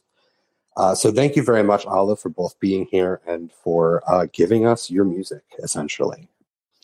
Of course, I appreciate, the time and energy that anyone takes to listen. It's such an important thing for me to do in my own life, and there's something that feels like it comes full circle when it's like received and listened to, and so I have such a deep appreciation for that. Thank you. And thanks for sharing so much with us. So I think now, Void Boy, would you like to, in a briefer format, speak to your faith journey a little bit, or would you rather I go first? I'll be really brief. I was I guess right now I feel like it's like everyone, right? It's an elastic thing. I was born and raised as a Jehovah's Witness. I'm no longer in it, but I was in it for like about 14 years. And through that, I've, learned a lot about, how to read scripture and how someone, expressing their faith and talking to a lot of people about, their faith. And I have to do a lot of that because, the preaching. I had a falling out. I realized that I had a more issue with the organization itself because they did something, the leadership did something that it was like too egregious for me to be comfortable participating. Yeah, I'm sure you're not the only one who's had such an experience. It's a little common, sadly. Right, and it was just too much, right? And I realized that it was too rigid, and how it was being expressed, like the faith and how it was being expressed and how they wanted you to express it was too narrow. And I realized that this is just something I can't do it honestly. And that's where I've told this story a bunch of times, but it was really, Olive's talked about, expressing it authentically, right? Expressing faith authentically and living it in an authentic way that is not, it's not coerced by anybody. And that's where it hit me. I was like, okay, this is definitely not conducive to where I am. And I essentially left it. It was at a cost, it came at a cost. My family stopped talking to me. I've lost all my friends because they were all from the same religion as I am. That's so because they make you invest so completely in their community, so that to step outside of their community is to basically lose your world. Yeah, and essentially they just take everything. It's like, okay, you give us everything, and if you leave, we take everything. It was a zero-sum game, and it was terrible. And I had to just kind of rebuild myself. First things first, I just went full-blown into atheism, like zero belief. I don't, and just like, again, like this conversation, you want to look for evidence of God, you will find a lot of it. If you want to look for the evidence of the absence of God, you will find a lot of it. And I found like a lot, and I overindulge in it. And then later, I think this happens to a lot of people. You kind of cool down, you simmer down, and you really want to be like, there's still something in you that is not. That's something we see at Dank Christian Memes. We see commenters who are like, I used to be fervently, and I think it happens for hardcore atheists and hardcore Christians, that they used to be hardcore about it all the time, and they've experienced a chilling out over the years. So it's nice, I like to. So we did something a little crazy as a subreddit. We actually removed everyone who had been banned over the course of 7 years. We did our jubilee and freed everyone from their debts, hoping that some folks have chilled out. and we haven't seen a huge spike in people getting banned. So maybe they have, or maybe they just don't use Reddit anymore. So maybe that's good too. It's Yeah, the and I nature, just- right? Mm-hmm. Yeah, and I just wanted to toss in there too that like thanks for sharing your story first of all, and I think it's so important to recognize that in that deconstruction journey, I think it's so the people in your community. It's hard to know that the people in your former community are watching you, being like, "Wow, like look where you got now," and like, and it's and it's so important. Accurate. That's what my church always sounded like to me. Oh man, I And- mean, you don't know. Yeah, no, seriously. And I mean, I'm grateful that for me, there was a natural split of like this questioning for me came at a time when I was already in a shift of like going to college. And, there was already, I mean, it was still painful when I went home at like holidays and whatever, that like it felt very weird to be in my parents' church again. And I eventually had to stop going because the preacher wouldn't stop saying crap from the pulpit. But I remember, Brock, I called you one day after like this particular time where I was like, I'm never coming back here. Anyway, but just going back to Void Boy's story, I just wanted to sort of say thank you for sharing, and also that like it's so important for us to remember that like people ending up in a particular place doesn't mean they're going to stay there forever.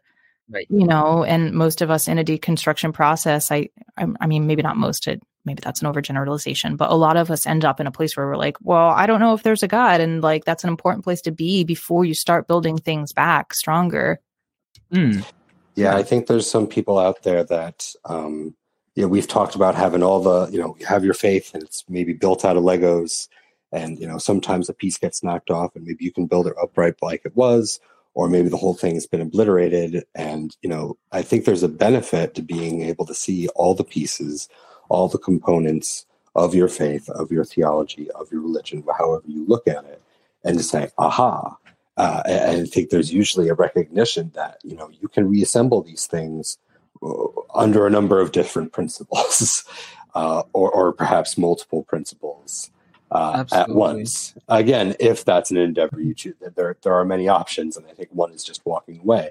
And I think a lot of people need to do that for a time too, where it's just been so hot, regardless of what side of the argument they've been on, that they need to walk away. Mm-hmm. And I think that can be a noble move as well. Yeah, I mean, to me at least, there's been there's like comfort levels, right? And there are things that I realize that make sense to me, things that are comfortable to me to like, explore in that, when you're going through that deconstruction process. And I think I like being in comfort zones, and it's hard for me to like, go out of it and reach out. I hope we can be your comfort zone. Boy. Yeah. Well, I mean, I wouldn't like like I said earlier, I flounder a lot, right? I wouldn't say I would call myself a Christian from any denomination, because I don't go anywhere. I don't practice, but I do still find the study of Christianity and theology something important to me still, and that hasn't left. I was Jehovah's Witness, sure, but I think deep down I was like, I'm deeply interested in this. This is something that means a lot to me. And just because I'm no longer part of that organization, that doesn't negate any of the feelings or of the studying I've made and the dedication. That's like, I'm 29, and 14 years out of 29, that is a lot. It's a significant hunk there. Yeah. It's a significant chunk, and that will never go away. And I don't call it wasted. There's still a lot in the back of my mind. That is like life wasted. Half of your life is wasted. And no, not really. You just have to like, this is part of your path, right? This is part of your process. It's needed to happen some way, somehow, for you to really find who you truly are. And I feel like I will be in this process of finding, discovering, researching, reading, for a lifetime, and I think that's, for a lot of people, they have to think about this. This is not like a one and done thing. This is a lifetime thing. You will be constantly processing your faith, expressing your faith, and going in and out forever because it's elastic, right? It's not rigid. It's like alive. I think it is. Yeah, it's alive. Well, and I think that, there's a good number of folks on Dank Christian Memes who have found themselves in between places in all sorts of ways and in all sorts of circumstances. And that's, I think it's important to acknowledge that as a valid part of faith, that's the journey and wherever you're at. However, I need to be faithful to the comments because I haven't been faithful to the comments and I will be chastised. A lot of these are not questions, and some of these are questions about why are there two Brocklins? Because I log in from my computer because my cell phone can't be trusted entirely. So, yeah. You are chill people. I'm glad I found you. Oh, that's very nice. Anytime I feel better than someone else, I tell myself that I am not better because I believe in God. I am not better than anyone else, not even a murderer. That seems a little. Maybe not in God's eyes, but in my eyes, I'm glad you're not a murderer. It makes a significant difference to me. You should still not murder. And I don't want you to not feel motivated to continue not murdering. So keep it up. I love that. You're doing great. All right. Could you provide a brutally honest rating on my post? Thank you. Well, this post is very kind and sweet, polite, and grammatically correct. So I give it 5 stars. I'll give it an upvote too. I don't see any reason, unless you're talking about a different post. Sorry, in that case. Someone said, I don't believe I know he's real. I imagine they're talking about Jesus. Someone said, what's up? Hello. Someone has a big question about I'm not going to read the whole thing, but I am going to read the big question at the end. Are the commandments revelation or man-made? I think they're talking about the 10 commandments. I would say probably both. And I imagine that's not a satisfying answer for you. Oh, no. So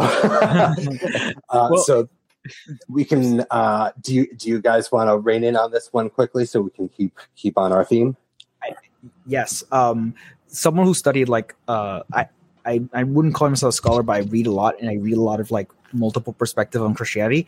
Something really cool is that both things can be true at the same time. Yes. And this happens a lot, even in the sciences. There's this idea. That's what I've been saying. Oh, I love when you guys preach my sermons. This is wonderful.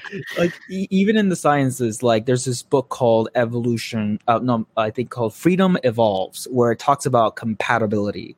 Where, yes, there could be an immortal soul also living in a world where there isn't, right?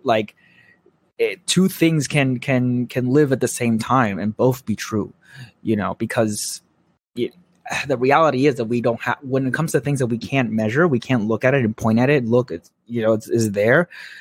We have to come to almost like a consensus, they both have to coexist some way, and it's through reading more and meditating more and getting more understanding is that, we'll get further to that direction. But yeah, I agree. The answer is that they're both true. Yeah, one of my favorite quotes is that the test of a first-rate intelligence is the ability to hold two opposing ideas in mind at the same time and still retain the ability to function. It's that last part that's the trick. One should, for example, be able to see that things are hopeless, yet be determined to make them otherwise. From F. Scott Fitzgerald. Oh, lovely. Thank you. All right. So I think we answered that comment pretty well, and we've got only one left. Can we put on Jesus is King album by Kanye West?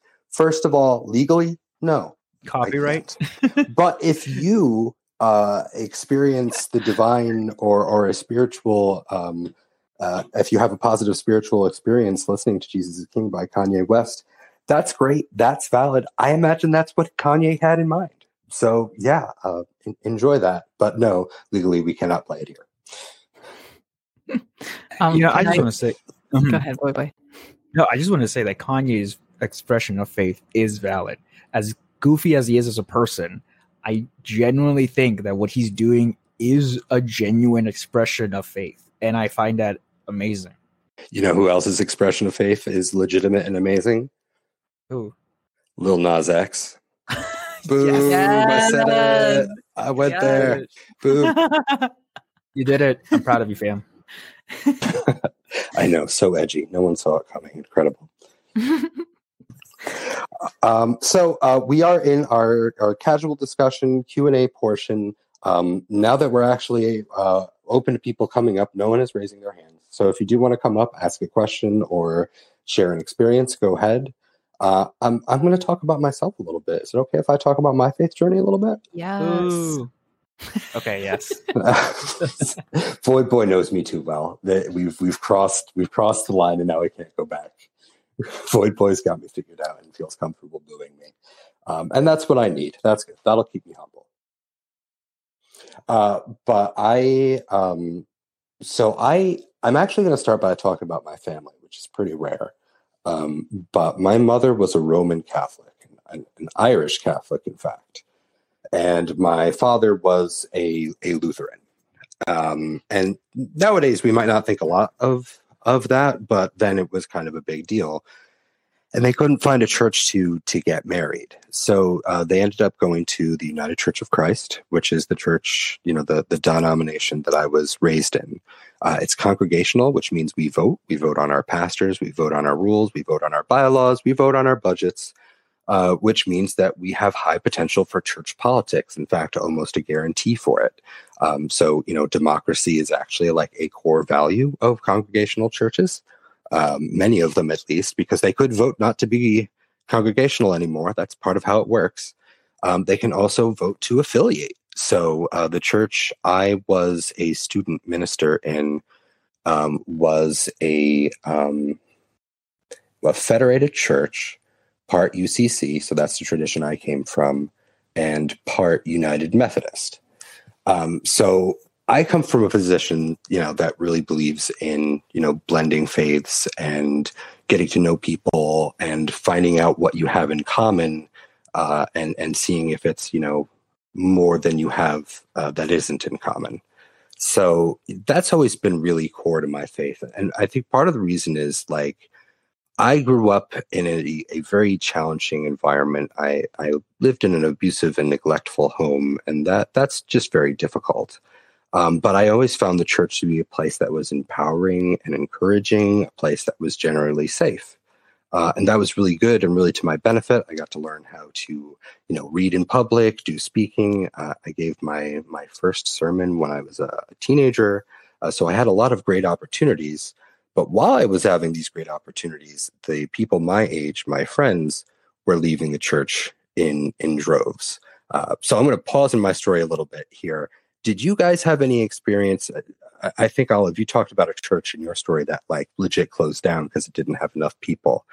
Void Boy, is the proselytization with Jehovah's Witnesses trying to make up for a loss, or is it just a core component of the faith, regardless of what attendance and membership numbers are?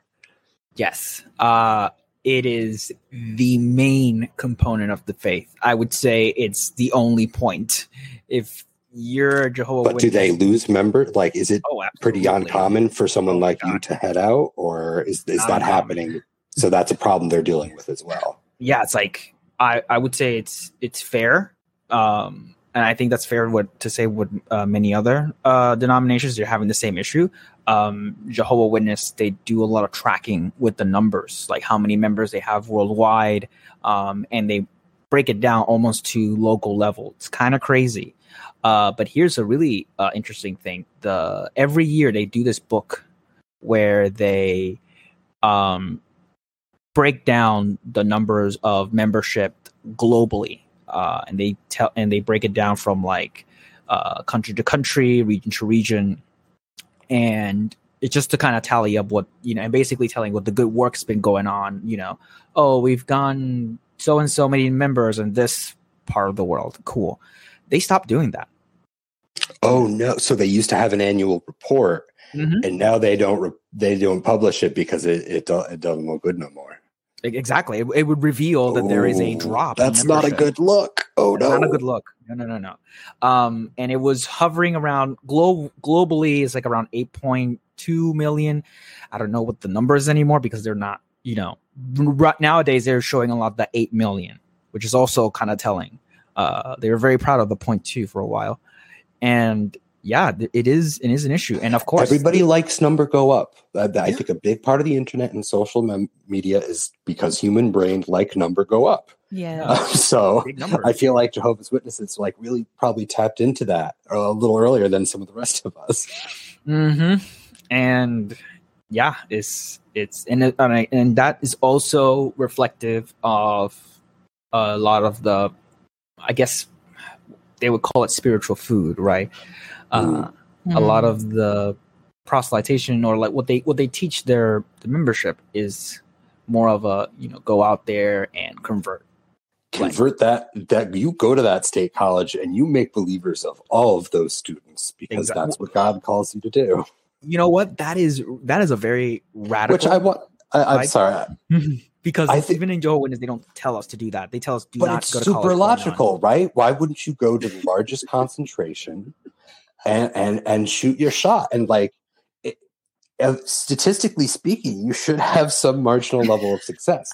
I think one of the big problems that a lot of Christians and others probably don't realize is that these movies that Christians buy about the atheist finding Christianity, that's exceptionally rare, especially for people who were raised as atheists. Statistically, that doesn't happen.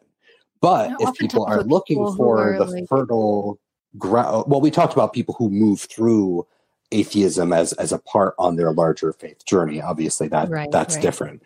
But oh no, now I lost my spot. We got you, fam.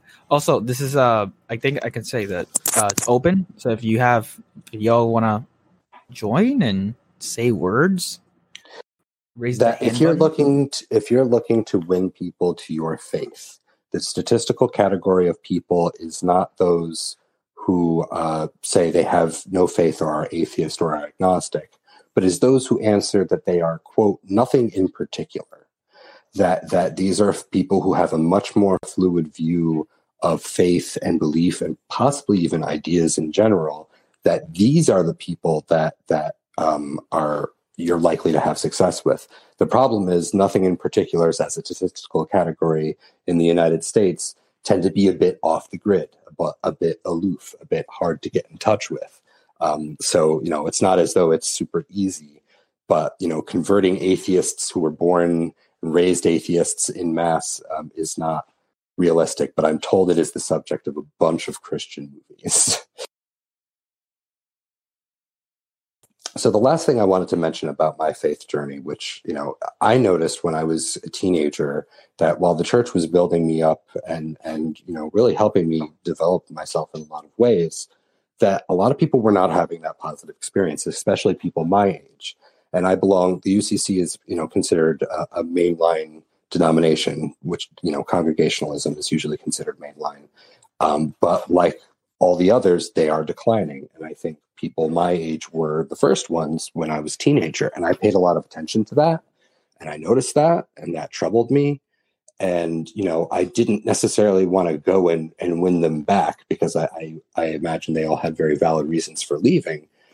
But I wanted to know more about that process and why it was happening. So it led me to really be interested in people who are typically called unchurched, for either, they never were a church person, or they're not attending a church in any meaningful way. And at times on Dank Christian Memes, it's hard to know what we have more of. Do we have more people who are churched, Christians who might say, I go to X church on Sunday, or tune into this church on online service, or are they I keep losing it, guys. I'm struggling here. We got you, no worries. I think that, for me, something that was so important is watching these people start to leave Christianity and saying that's important. And I think for a long time, people didn't see that as important. So for me, ministering in digital spaces where there's a large number of folks who maybe aren't Christian is really important to me. And I think that a lot of churches have almost a hostile view of those who have left over the decades, rather than, maybe a merciful view, maybe a compassionate view. So I like that Dang Christian Memes is, or even is a meeting curious place. view of like why. Right. But Yeah. I like it, like that there's a meeting place where, those groups can share. And like I said, it's hard to tell day to day, post to post on Dang Christian Memes. Do we have more churched people or unchurched people? And how much fluidity is there among folks in our community? Yeah, because I think there's not a lot of communication happening from, let's say, from church to church, denomination to denomination. No, we don't see a lot of dialogue. It's when we do see dialogue, it's like a bit of a unicorn. Right. And it's super rare. And I think there has to be, I think there used to be a tradition of having multiple faiths come together and just actually discussing. I think the last instance we have is probably the Council of Nicaea, and that is like medieval times. I was going to say, just not recently, not recent. Recent, yeah, it's a relative. so that's like to give an idea of how, like, Jesus Christ, this hardly ever happens amongst Christians. So I want to go back to the State College, and Olive, I'd love to hear a response to this. I think that there's something very honest about thinking that this was a great place to win people over to Jesus. But I think that there were also like a number of other Christians in the community who recognized that they could be part of the larger community. They could see and be seen and, welcome people in accordingly. But they also had more to gain by playing nice with others, with other, faith groups, whether they be Christian or otherwise. So I hope that there are Christians who, used to prioritize, proselytation or outreach, or however you describe it, who are, more interested in joining a table of equals, so to speak, where, we all have our home base we return to, but here's where we can celebrate and make the best of what we have in common. Yeah, I mean, I don't think that with the place that I was coming from at the time, there really wasn't any space for that, because it was really like a matter of like, are you like me? If not, how can I make you like me? And for your own good. for your own good. We're helping you. You're welcome. You're welcome. Yes. I'm helping you, and there's really that, I really had that view that it was for the other person's best interest. You know what I mean? Like, so I don't think that I personally would have had the space to be able mentally and emotionally to, I wasn't, I mean, if we're talking like when I first got there, I wouldn't have had this. Oh, I just mean in general. I don't want to tie you down to a past self or anything like that. Yeah, I mean, I would love that now. Like now, that would be something that I would be very interested in, just because I'm much more interested now in like people in general. Where did you come from? What do you believe? Why do you believe that? What influenced, like, who were the people in your life that led you to believe that? Why does that make sense to you? Like that, all of those questions are way more interesting to me now than, had I asked those questions in my before life, it would have been really just angling to convince them of something that I believe.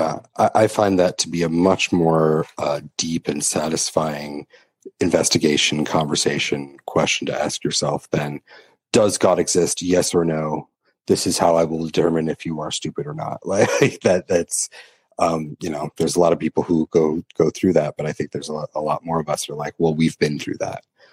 We don't need to rehash that stuff. There are deeper, more interesting questions to ask and answer. Yeah. Like, I mean, to me, the question of whether or not there is a God is kind of a boring question to me at this point. I'm like, I'm not super interested in that. Like, I want to know why. As a moderator, I remove memes that don't talk about Christ or Christianity, but are just based on that argument because they're not Christian. They're just defending the concept of a deity, which in itself is not a religion.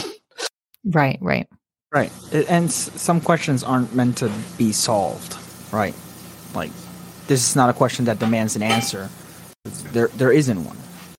Yeah. Well, there's like in my now life, I have so much more like space and appreciation for those questions, and I think the value of those questions is so much greater than it ever used to be.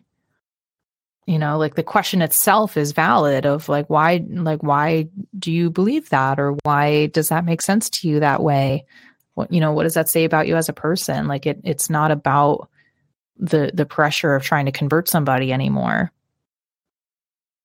Well, and I think that as we watch church membership decline, and people who are trying to win people over, statistically, it's not going well. It doesn't seem like the winning strategy. Yeah, and I think so when I was in Tallahassee, I visited a Unitarian church that I really loved. I know. Oh my gosh. The stereotypes for Unitarians can be a bit fierce in some parts of the country. For sure. And I think a lot of them are probably deserving, but but nonetheless, I think from that place, it was a really valuable community for me to be involved with. But the thing that I appreciate the most about Unitarians that I really haven't seen in a lot of other churches is that they are so focused on doing practical things to help other people, like actually putting the money of their church into actually helping other people. And I know that like other churches do some like soup kitchens and stuff like that, but them as an institution are not solely dedicated to those efforts. They are one of their many functionaries. Right. And so I really appreciate that about the Unitarian community in general. I haven't yet found a Unitarian community in Connecticut that I vibed with in the same way. And I don't know if that was just because of like where I was at the time, but also the Unitarian group that I visited here when I moved back was sort of in a transitional time themselves. I think their pastor had just left and they had like some lay people that were kind of taking over sermons in the meantime, which was kind of a weird place to visit. But that's tricky. Yeah. So I might go back and visit sometime soon and see how it's gotten where they've arrived. That's nice to do, to just put your foot in the door and be like, oh, how's everyone doing in here? Just checking in. Have you all said do a check-in? Like, hello. This is a wellness check. Are you guys doing okay in here? Yeah. Oh my God. I mean, at this point, it would be nice for them to check in because, Jesus, it gets concerning out there. It's hard out there. Yeah. I feel like Unitarians would be like, I need to find a Unitarian person to have on our podcast here. You are guest 2, Olive. Guest 3 is a friend of mine from seminary who is a real minister or a analog minister, but he or a traditional minister, you might say. Analog minister. Analog minister. Someone said that in one of our other chats, and I thought that was pretty interesting. It feels insulting though, like, oh, you're an analog minister. Okay, let me get you your typewriter. You're not like me, the shiny ones, the new virtual ones. But I would love to have. I feel like Unitarians are a really interesting group when it comes to their beliefs and like you said, their practice. I would be great to interview one. If you find one, will you catch them for me, like a fairy in a jar? Sure. So I can interview them, or ask absolutely. politely. I mean, I'll give you a business card, or I guess there's other approaches. Yeah. Forcibly capturing in my someone. experience, I think that a large part of the value for me of the practice of Unitarianism is, I mean, because like it resonated just with my worldview, but there's something very comforting about the ritual of church service, of like getting together, having some sort of musical thing, having some sort of sermon, meeting in community. And I think that it's not talked enough about with like how big a percentage of the value of church participation has to do with being part of a group, like having people that care about what's going on in your life, like people that are, going to potentially be there for you if you're in a difficult time or whatever. I think as humans, especially in the USA, have become so individualized and our lives are so separate from one another that we really need spaces like churches, whether it be a church or something different, but we need spaces like that where we are able to come together, be quiet, have some reflection, and generally also being in a community of people that are interested in growth, interested in self-betterment, interested in reflection on what we're doing that we can improve on, and being able to make sense of the world around us in a way that has something to do with morality and I wonder if the community center model, right? So it seems like the parish church model is in decline, and we have evidence of this on statistical levels and experiential levels. But I wonder if the community center model might be one of the future, where instead of having a church on every corner, you'd have, community centers, and still, there will always be parish churches, I'm sure. But I wonder if that might just be a more practical model for, Christianity in the decades ahead. I mean, it has to change at some point, and it's to say that it hasn't changed. It has changed through history. You look at it, right? And what's the next incarnation? What's going to look like in the future? It's interesting, but I think there's enough people who care, and they want to make a change for the better in the best way they know how, right? I think there's a lot of people out there doing deconstruction too, whether it's, deconstruction of their particular denomination or deconstruction of Christianity altogether, that, people are doing this. I think the internet culture of do your own research, as people might shout at you in various circumstances, really encourages folks to be more aware of what's out there and maybe shop around. I like to think that could have, a beneficial impact, but I also know that, I think in Christianity, when it's fully centralized, it gets into some mucky area. So I'm wondering if a decentralized Christianity might show us something that folks feel a little more interested in interacting with. But a lot of denominations are based around hierarchy and centralization. So that's going to be a hard line for some groups to walk. It's murky, right? I don't know. That's what I said. It's like I'm not sure what direction is going to take. Well, one of my professors used to talk about it as like a cell, and that there's what's in the cell and what's outside the cell, and if you don't have something separating what's inside from what's outside, you don't necessarily have a community anymore. You may have something different. And I think something like there's a lot of hierarchical structures out there, and they get a bad reputation because their faults are noticeable, because they're, centralized and structured and visible. But I also think that, my denomination, Congregationalism and the United Church of Christ, we have consistency issues because we are made up of a patchwork of other traditions. And if someone if the General Synod makes a decision, the individual congregation can say, well, we're not doing that. And they're under no obligation to do that.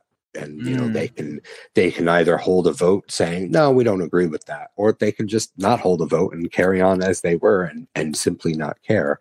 And a lot of people look at that and they're like, is that even a denomination then? That's a valid question. So, right. There is something to be said for, not having enough structure to be an actual structure. And I think that's what churches are struggling with, that they used to be center of the community, and now maybe they're adjacent that community. It depends on what that church's relationship is with folks. I don't know how to pronounce your name, but I know you were in here earlier, so I want to give you an opportunity to talk and introduce yourself, maybe ask a question or tell your story. Theolisk. Yeah, I love these names. Yeah. Oh, wait, can you guys hear me all right? Little far. Yeah, sounds a bit good. of background. Yeah. All right, how about now? Nope, you've gone deep into a cave.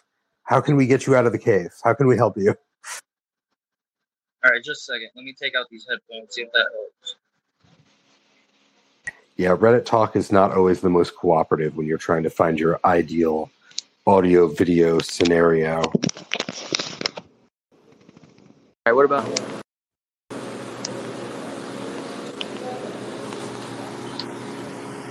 Speak. Okay, try again. Yeah. Speak to us. All right, can you hear me? Yeah, sounds good. Much better. Yeah, so I've been bouncing in and out of this chat room. I've been kind of busy, but last time I was in here, you guys were talking about faith and things regarding faith. I'm not sure where you guys are at in the conversation right now, but earlier I was gonna ask you guys what do you think about psychedelics involved in the birth of a lot of religions and that theory. I'm going to say something, and then I'll give you guys an opportunity to reply. There are definitely parts of the Bible that have made, earnest readers question whether or not the writer had some sort of psychotropic experience. Like the entire book of Revelations. Also Ezekiel 10 that talks about biblically accurate angels, which is the inspiration for my little Reddit icon here. That, like most people, nice. I was in a seminary school full of dedicated church ladies who were all spending money to be there so we could all study together. And I swear it was the church ladies who raised their hands saying, "Yo, this is a little crazy. Was he on something and interacting with something?" And our seminary professor did not say that it was an invalid position, though I think this is a common view that people have when they read some of these passages of the Bible and say, what was involved with that? Oh man, he's gone. Okay, he's in and out. He's back. Yeah. I'll probably say this and then after I'll probably have to head out. But yes, I can't speak for all of the religions in the world, but yes, there is a practice of. I was hoping you would speak for all the religions in the world, but I'll swallow my pressure. disappointment. Speak for them all. I'm so sorry, but yes, there has been instances where substance have been used. Not sure it would be psychedelics in the term that we use them right now, but yes, there's have been things where they've used it to either. Also, fasting is a powerful drug. Fasting alone, especially people, again, be careful fasting. You can mess yourself up. Right. And it could also be said the same thing when another example, when Jesus, we talked about this, right? When Jesus was in the desert for 40 days and 40 nights. Yeah. Look at you remembering previous recordings. Yeah. And it's relevant, right? Because there is this moment of just extreme conditions and the mind doesn't, work 100%, and you start seeing things or you start going through this meditative state. You're more aware of things that are not physical, right? And it's interesting. I feel like there is some stuff like that is involved. I guess I wouldn't say. Let's also point out wine is central to many, if not most, Christians' understanding. So I'm not saying that wine is psychotropic, but give it its credit. It's definitely a part of the mix. Yeah, it happens. Have you guys heard of the book called The Immortal Key? I have not. Sounds interesting, though. Yeah, it's I forget the author's name, but he came on Joe Rogan's podcast. Him and a guy named Graham Hancock. Are you familiar with him? I can't say that I am. Well, they talk about his book that recently came out, I think maybe last year or the year before, called The Immortal Key, and a lot of studies and evidence of how these psychedelic compounds were involved in everything from Christianity to ancient Greece to... This I've heard before, that each religion might have been born off of some sort of psychotropic experience that connected them with the divine. That definitely sounds like an interesting idea. I feel like that's basically what we've been considering is whether or not it's a practice in the religion. But there are also, I think there are religions that incorporate psych. I don't know to what extent. Yeah. I don't know how central it is. I feel like that's the big question, whether or not it was the inspiration for how central or valid is that practice to the faith group today. There are definitely groups in the United States now that are legally able to use ayahuasca as part of their ceremonies because it is part of their religious practice. There's been some legislation to that, hasn't there, about other things as well, that like for therapeutical purposes, that it's being So a few years back, psilocybin was fast tracked as a breakthrough therapy for PTSD and certain types of treatment resistant depression and anxiety, especially in relation to cancer treatment. I am super interested in this area of study, especially as a music therapist, because so much of what drives me as a musician and a music therapist is the experience of transcendence, and is also a big driver of my my participation in religious experience and spiritual experience. And I feel like that space of transcendence is so powerfully healing for people, whether you access that through music or through church or through psychedelics. I think there's something so valuable in that. And just on a personal level, like my experiences with psychedelics have been absolutely transformative in terms of my understanding of Would you say world. Overwhelmingly positive? Yeah, I mean, I think most of the time, like during any particular psychedelic trip, like your mind/spirit is going to bring up things that need to be worked through. So most of, and I've had like a handful of experiences that each time it seems like the overall experience is overwhelmingly positive. Almost always there's a section of it to get through that is uncomfortable, that's bringing up things that are asking for healing in various ways, or whatever it is. But I don't know how I feel about that. I was on board to start with, but the fact that it's going to be difficult in many ways has kind of thrown me off the trail now, guys. I'm starting to think that these psychotropic drugs are really serious. Maybe it's not for everybody. I will say that it's not for everybody. I would go out on a limb and say it's not, but I can definitely respect those for whom it is a part of their experience. Yeah, and for me, like going back to the sensory piece too, I feel like there were things that I was learning on an intellectual level that I knew to be true, that it wasn't until my psychedelic experiences that I felt those things to be true on a sensory and bodily level. And so I think that it helps to integrate the mind and the body in a lot of ways. And a lot of these, I mean, psilocybin, I think in particular, is really a lot of what it's doing is just opening up your filters in your brain and the categories that you're putting things into. Just automatically, like your brain, like our brains are doing this for us right now. Like we're not paying attention to the sensation of our shirts on our back because it's not important experience. Well, now I am. But like in a psychedelic experience, there's this equalization of sensory input that is able to open some really interesting doors because you're able to make connections that your brain would like just bypass before. Hey guys. I have a good story about this, actually. I don't know what I just got into. I've never seen that Reddit had this feature that you could talk to people before, but... Congratulations, you've stepped into a bizarre world. It's a bigger world, indeed. Welcome. So I had a friend whose name was Mac. Don't dox your friend. First names only. Oh, okay. Yeah, so... but his real name's Matthew.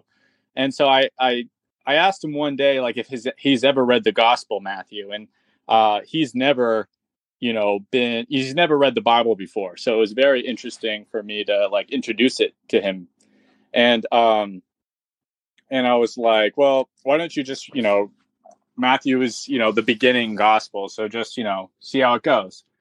and he starts to read it, and I'm there with him. And are you just watching him read the Bible? That sounds a little intense. I'm not exactly. You breathing down his neck while he's like, oh, "Okay." Well, I was like, "Well, here you go. Here's the book," and I just like exited the room. Like go, let me know if you have questions or when you're done or anything like that. You peeked around the corner. You were definitely peeking around to see what he was up to. It wasn't long before he was like, "I'm done." Like he reached his point, with it.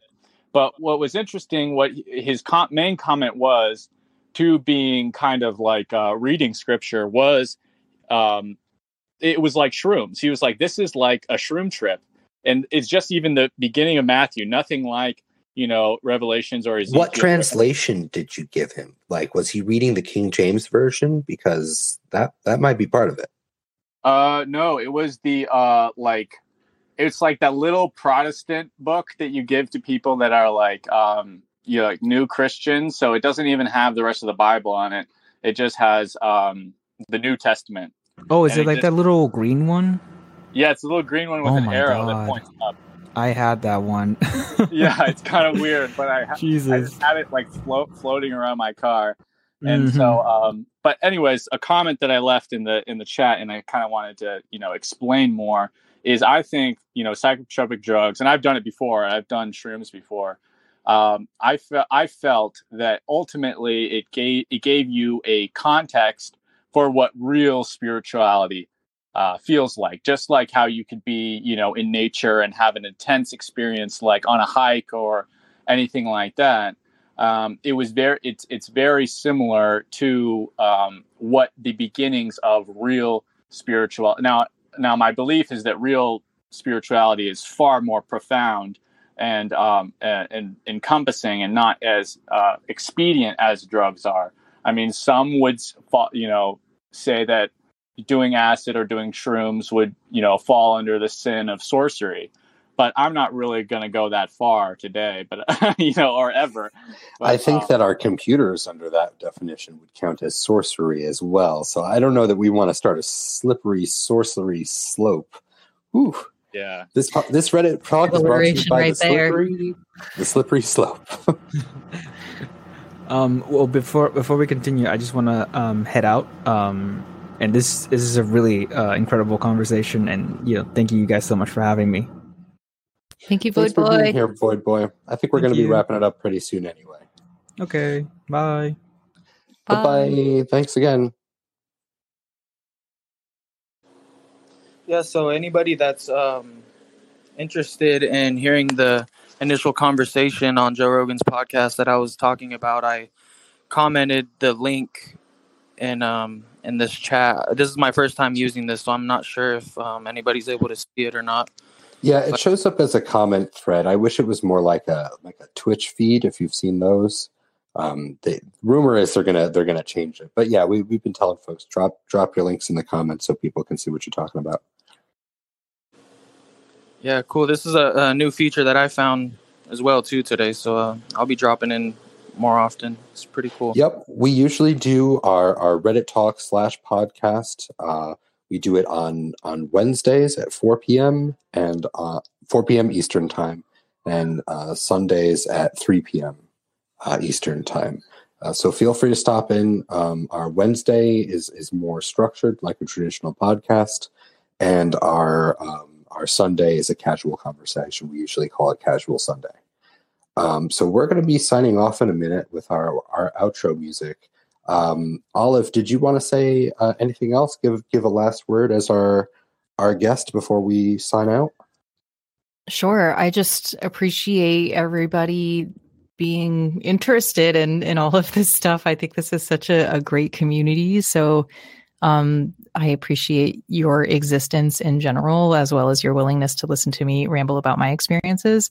And I'll also mention that you can follow Olive Tiger on the places on the internet. We have Instagram and Facebook, and we're not super active on Twitter, but it does exist. But yeah, we have a new record coming out too in October. So if you're interested, stay tuned. We are actually, I just launched a Patreon before signing into this, so I'm going to announce that in the next day or two. Well, drop that Patreon in our comment space, so it is there for people to discover. Cool. So yeah, there's lots of ways to get involved, and yeah, I'm based in Connecticut, and we're going to do, I think, a little like regional tour in October. So if you're anywhere in the northeast of the USA, you might be able to catch us playing the cello and the violin and all kinds of instrumental stuff. And but yeah, thank you so much. Well, and thank you for being here, and thank you for sharing so much of your really unique experiences. We appreciate it. It's been a pleasure. All right, so we are about to sign off here and put on our outro music, but this has been the Dank Christian Memes podcast. Dank Christian Memes is a place for all kinds of Christians and all sorts of non-Christians. We run these Reddit Talk podcasts Wednesdays and Sundays. We don't know what we're doing, but we did this. So if you'd like to join us, check us out, and thank you very much for being here. Here comes our outro music by Olive Tyler. Thank you. I've been following you guys for years. Well, thanks for following us for years.